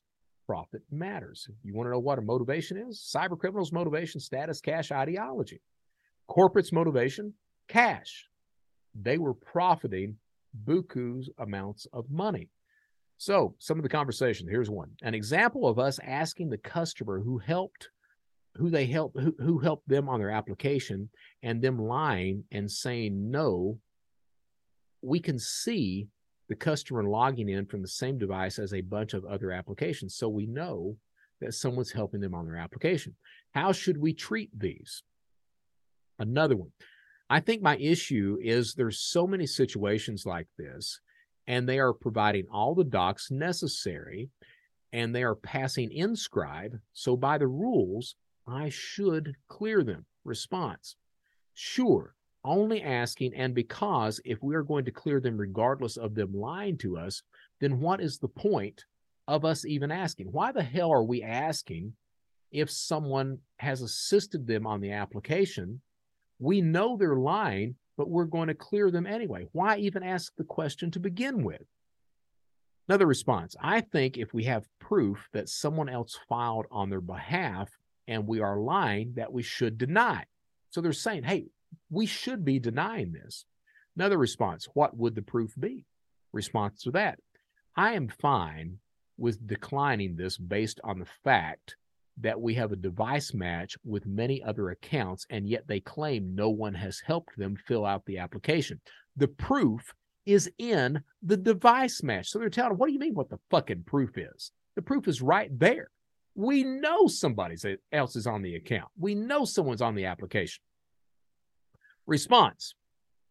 Could we have a number of matches that warrants this decision? Response. Or does the amount not matter? Response. Everything else does match up for this account, though, which is interesting. Provided all the docs, no fraud signals in Inscribe, even for the Schedule H, which we know is rare. But understand, the Schedule H, there was a link on those applications where you would fill out the Schedule H right then. You didn't have to have it filed. The only thing you needed to do was fake one, and they gave you the document right in there, right in front of you to fake it. Refer to those Telegram tutorials, which would tell you exactly what you needed to fill in on that fake Schedule H. So yeah, even the Schedule H was passing just fine. Logically makes sense as well. Income was $70,000 in 2018 and then claiming $128,000 in 2019. The matching accounts also don't all have the same numbers on the Schedule H. Different numbers on the one matching account I looked at. So while I don't know if this is a common scenario where all of these things match up and all docs were provided and okayed, I do think we should decline this specific case because of their answer to the assistance question. Response. I don't think number of matching accounts matters. Even if it's one account with a different customer name, it warrants the question, who is helping them, if I understand that question correctly. Response. Look, this is an extremely common scenario for me personally, at least. I'm feeling really uncomfortable with the review procedure we now have because I'm not comfortable passing almost all the people I have to pass. Let me repeat that. I'm not comfortable passing almost all of the people I have to pass, but they have all the docs needed and answer the questions. So what am I supposed to do? And it's a waste of time for me and CS to push back and forth asking for docs over and over. Response. And here it is in a nutshell. Response. I feel like the level of fraud we're reviewing is wildly underestimated. And it continues to go on from there. Okay. Pages and pages of this conversation. And I don't think I really need to keep reading them. It boils down to that last response. It's wildly underestimated the amount of fraud that we are reviewing. You heard the one respondent said almost all could be like this. Okay. To the tune of profiting these companies billions of dollars a year. Billions. Now, the SBA has banned Womply and Bluevine, but there are other companies out there as well. There's Blue Acorn, there's Cabbage, there's all these other things. As a matter of fact, one of the companies lose their banking partner. Wells Fargo tells them, hey, no, fuck you. What the hell are you guys doing over there? And they have to get another banking partner. All these documents go through this and discuss this. That's, the name of this episode is When the Good Guys Suck. Okay. We expect criminals to break the law. I respect that. I not only expect it, I respect it. Hey, you're in your lane. You're doing the stuff that you said you were going to do. You know what your career is. You know what your job is. You're following that. The thing is that when you're a good guy, when you're law enforcement, when you're bank, when you're fraud, anti-fraud or counter-fraud, when you're doing all this stuff, you've signed on to a career of doing the right damn thing. When you're Joe Sullivan, you've committed yourself to protection, to helping make things better. And now you're being a hypocrite. These fraud analysts, you can see it in this conversation that they're saying, hey, there's fraud here. What are we supposed to do? And the buck is being passed. Management's not acting on it because they're profiting, but also SBA has shitty security. They're approving stuff coming over. And I actually talked to a couple of bankers at different banks, and they both said the same thing. Hey, yeah, we can see the fraud. We absolutely see the fraud. You speak to management. Management tells us, hey, it's not our fucking money. That's true. But not only that, but they're profiting for every single loan that they're approving to the tune of billions of dollars of profit for that financial organization. When the Good Guys Suck is the name of this episode, and we're now closing it out. I guess it's going to run 2 hours and 45 minutes, but I think it's been worth it to talk about this. I've talked so long that my light in the background behind my dunny with the axe, my Punisher dunny, the battery has ran out. Now, I guess that's time for me to shut my damn mouth. But I want to say something. I want to say that how do you expect to ever beat the bad guys when you yourself, you are one? Now, I grant you, the fraud members out there, the fraud team, you guys, it looks like you guys were absolutely trying. And that typically is the way it is. You guys are absolutely trying. And you got your hands tied behind your back. As management doesn't do anything because they're out there buying Porsche Taycans, new homes, all this shit happen. They're out there doing all that. So my hat's off to you for that. I understand. I do. I understand the stress and the anxiety, and I feel for you for that. But I've also got to get on your all's asses for a minute, because all these news stories came out, and every fraud analyst on the planet, not everyone, there were a couple that spoke out, but most of you guys kept your damn mouths shut. You got to be willing to speak up or speak out. If you don't stand for something, you will fall for anything. And the failure to speak out against the stuff that's being done by these companies, the illegal activities that's being done by these companies, the furtherance of victimization against people, it's wrong.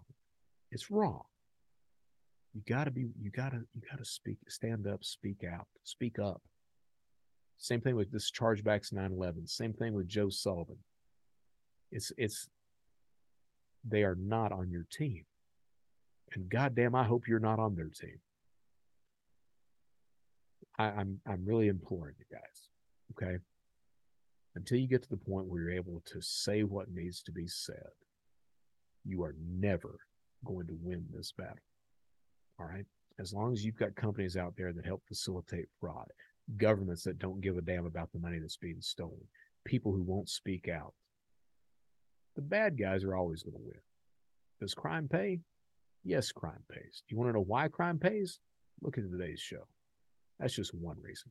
And there are many, many more besides that. My name is Brett Johnson, and I think more than important than anything today is how we close the show. How do we close it? We close it by saying, stay safe, stay secure, stay vigilant. More important than anything, we close this show with the final words of just do the right damn thing. Brett Johnson, thank you for listening. Until next time.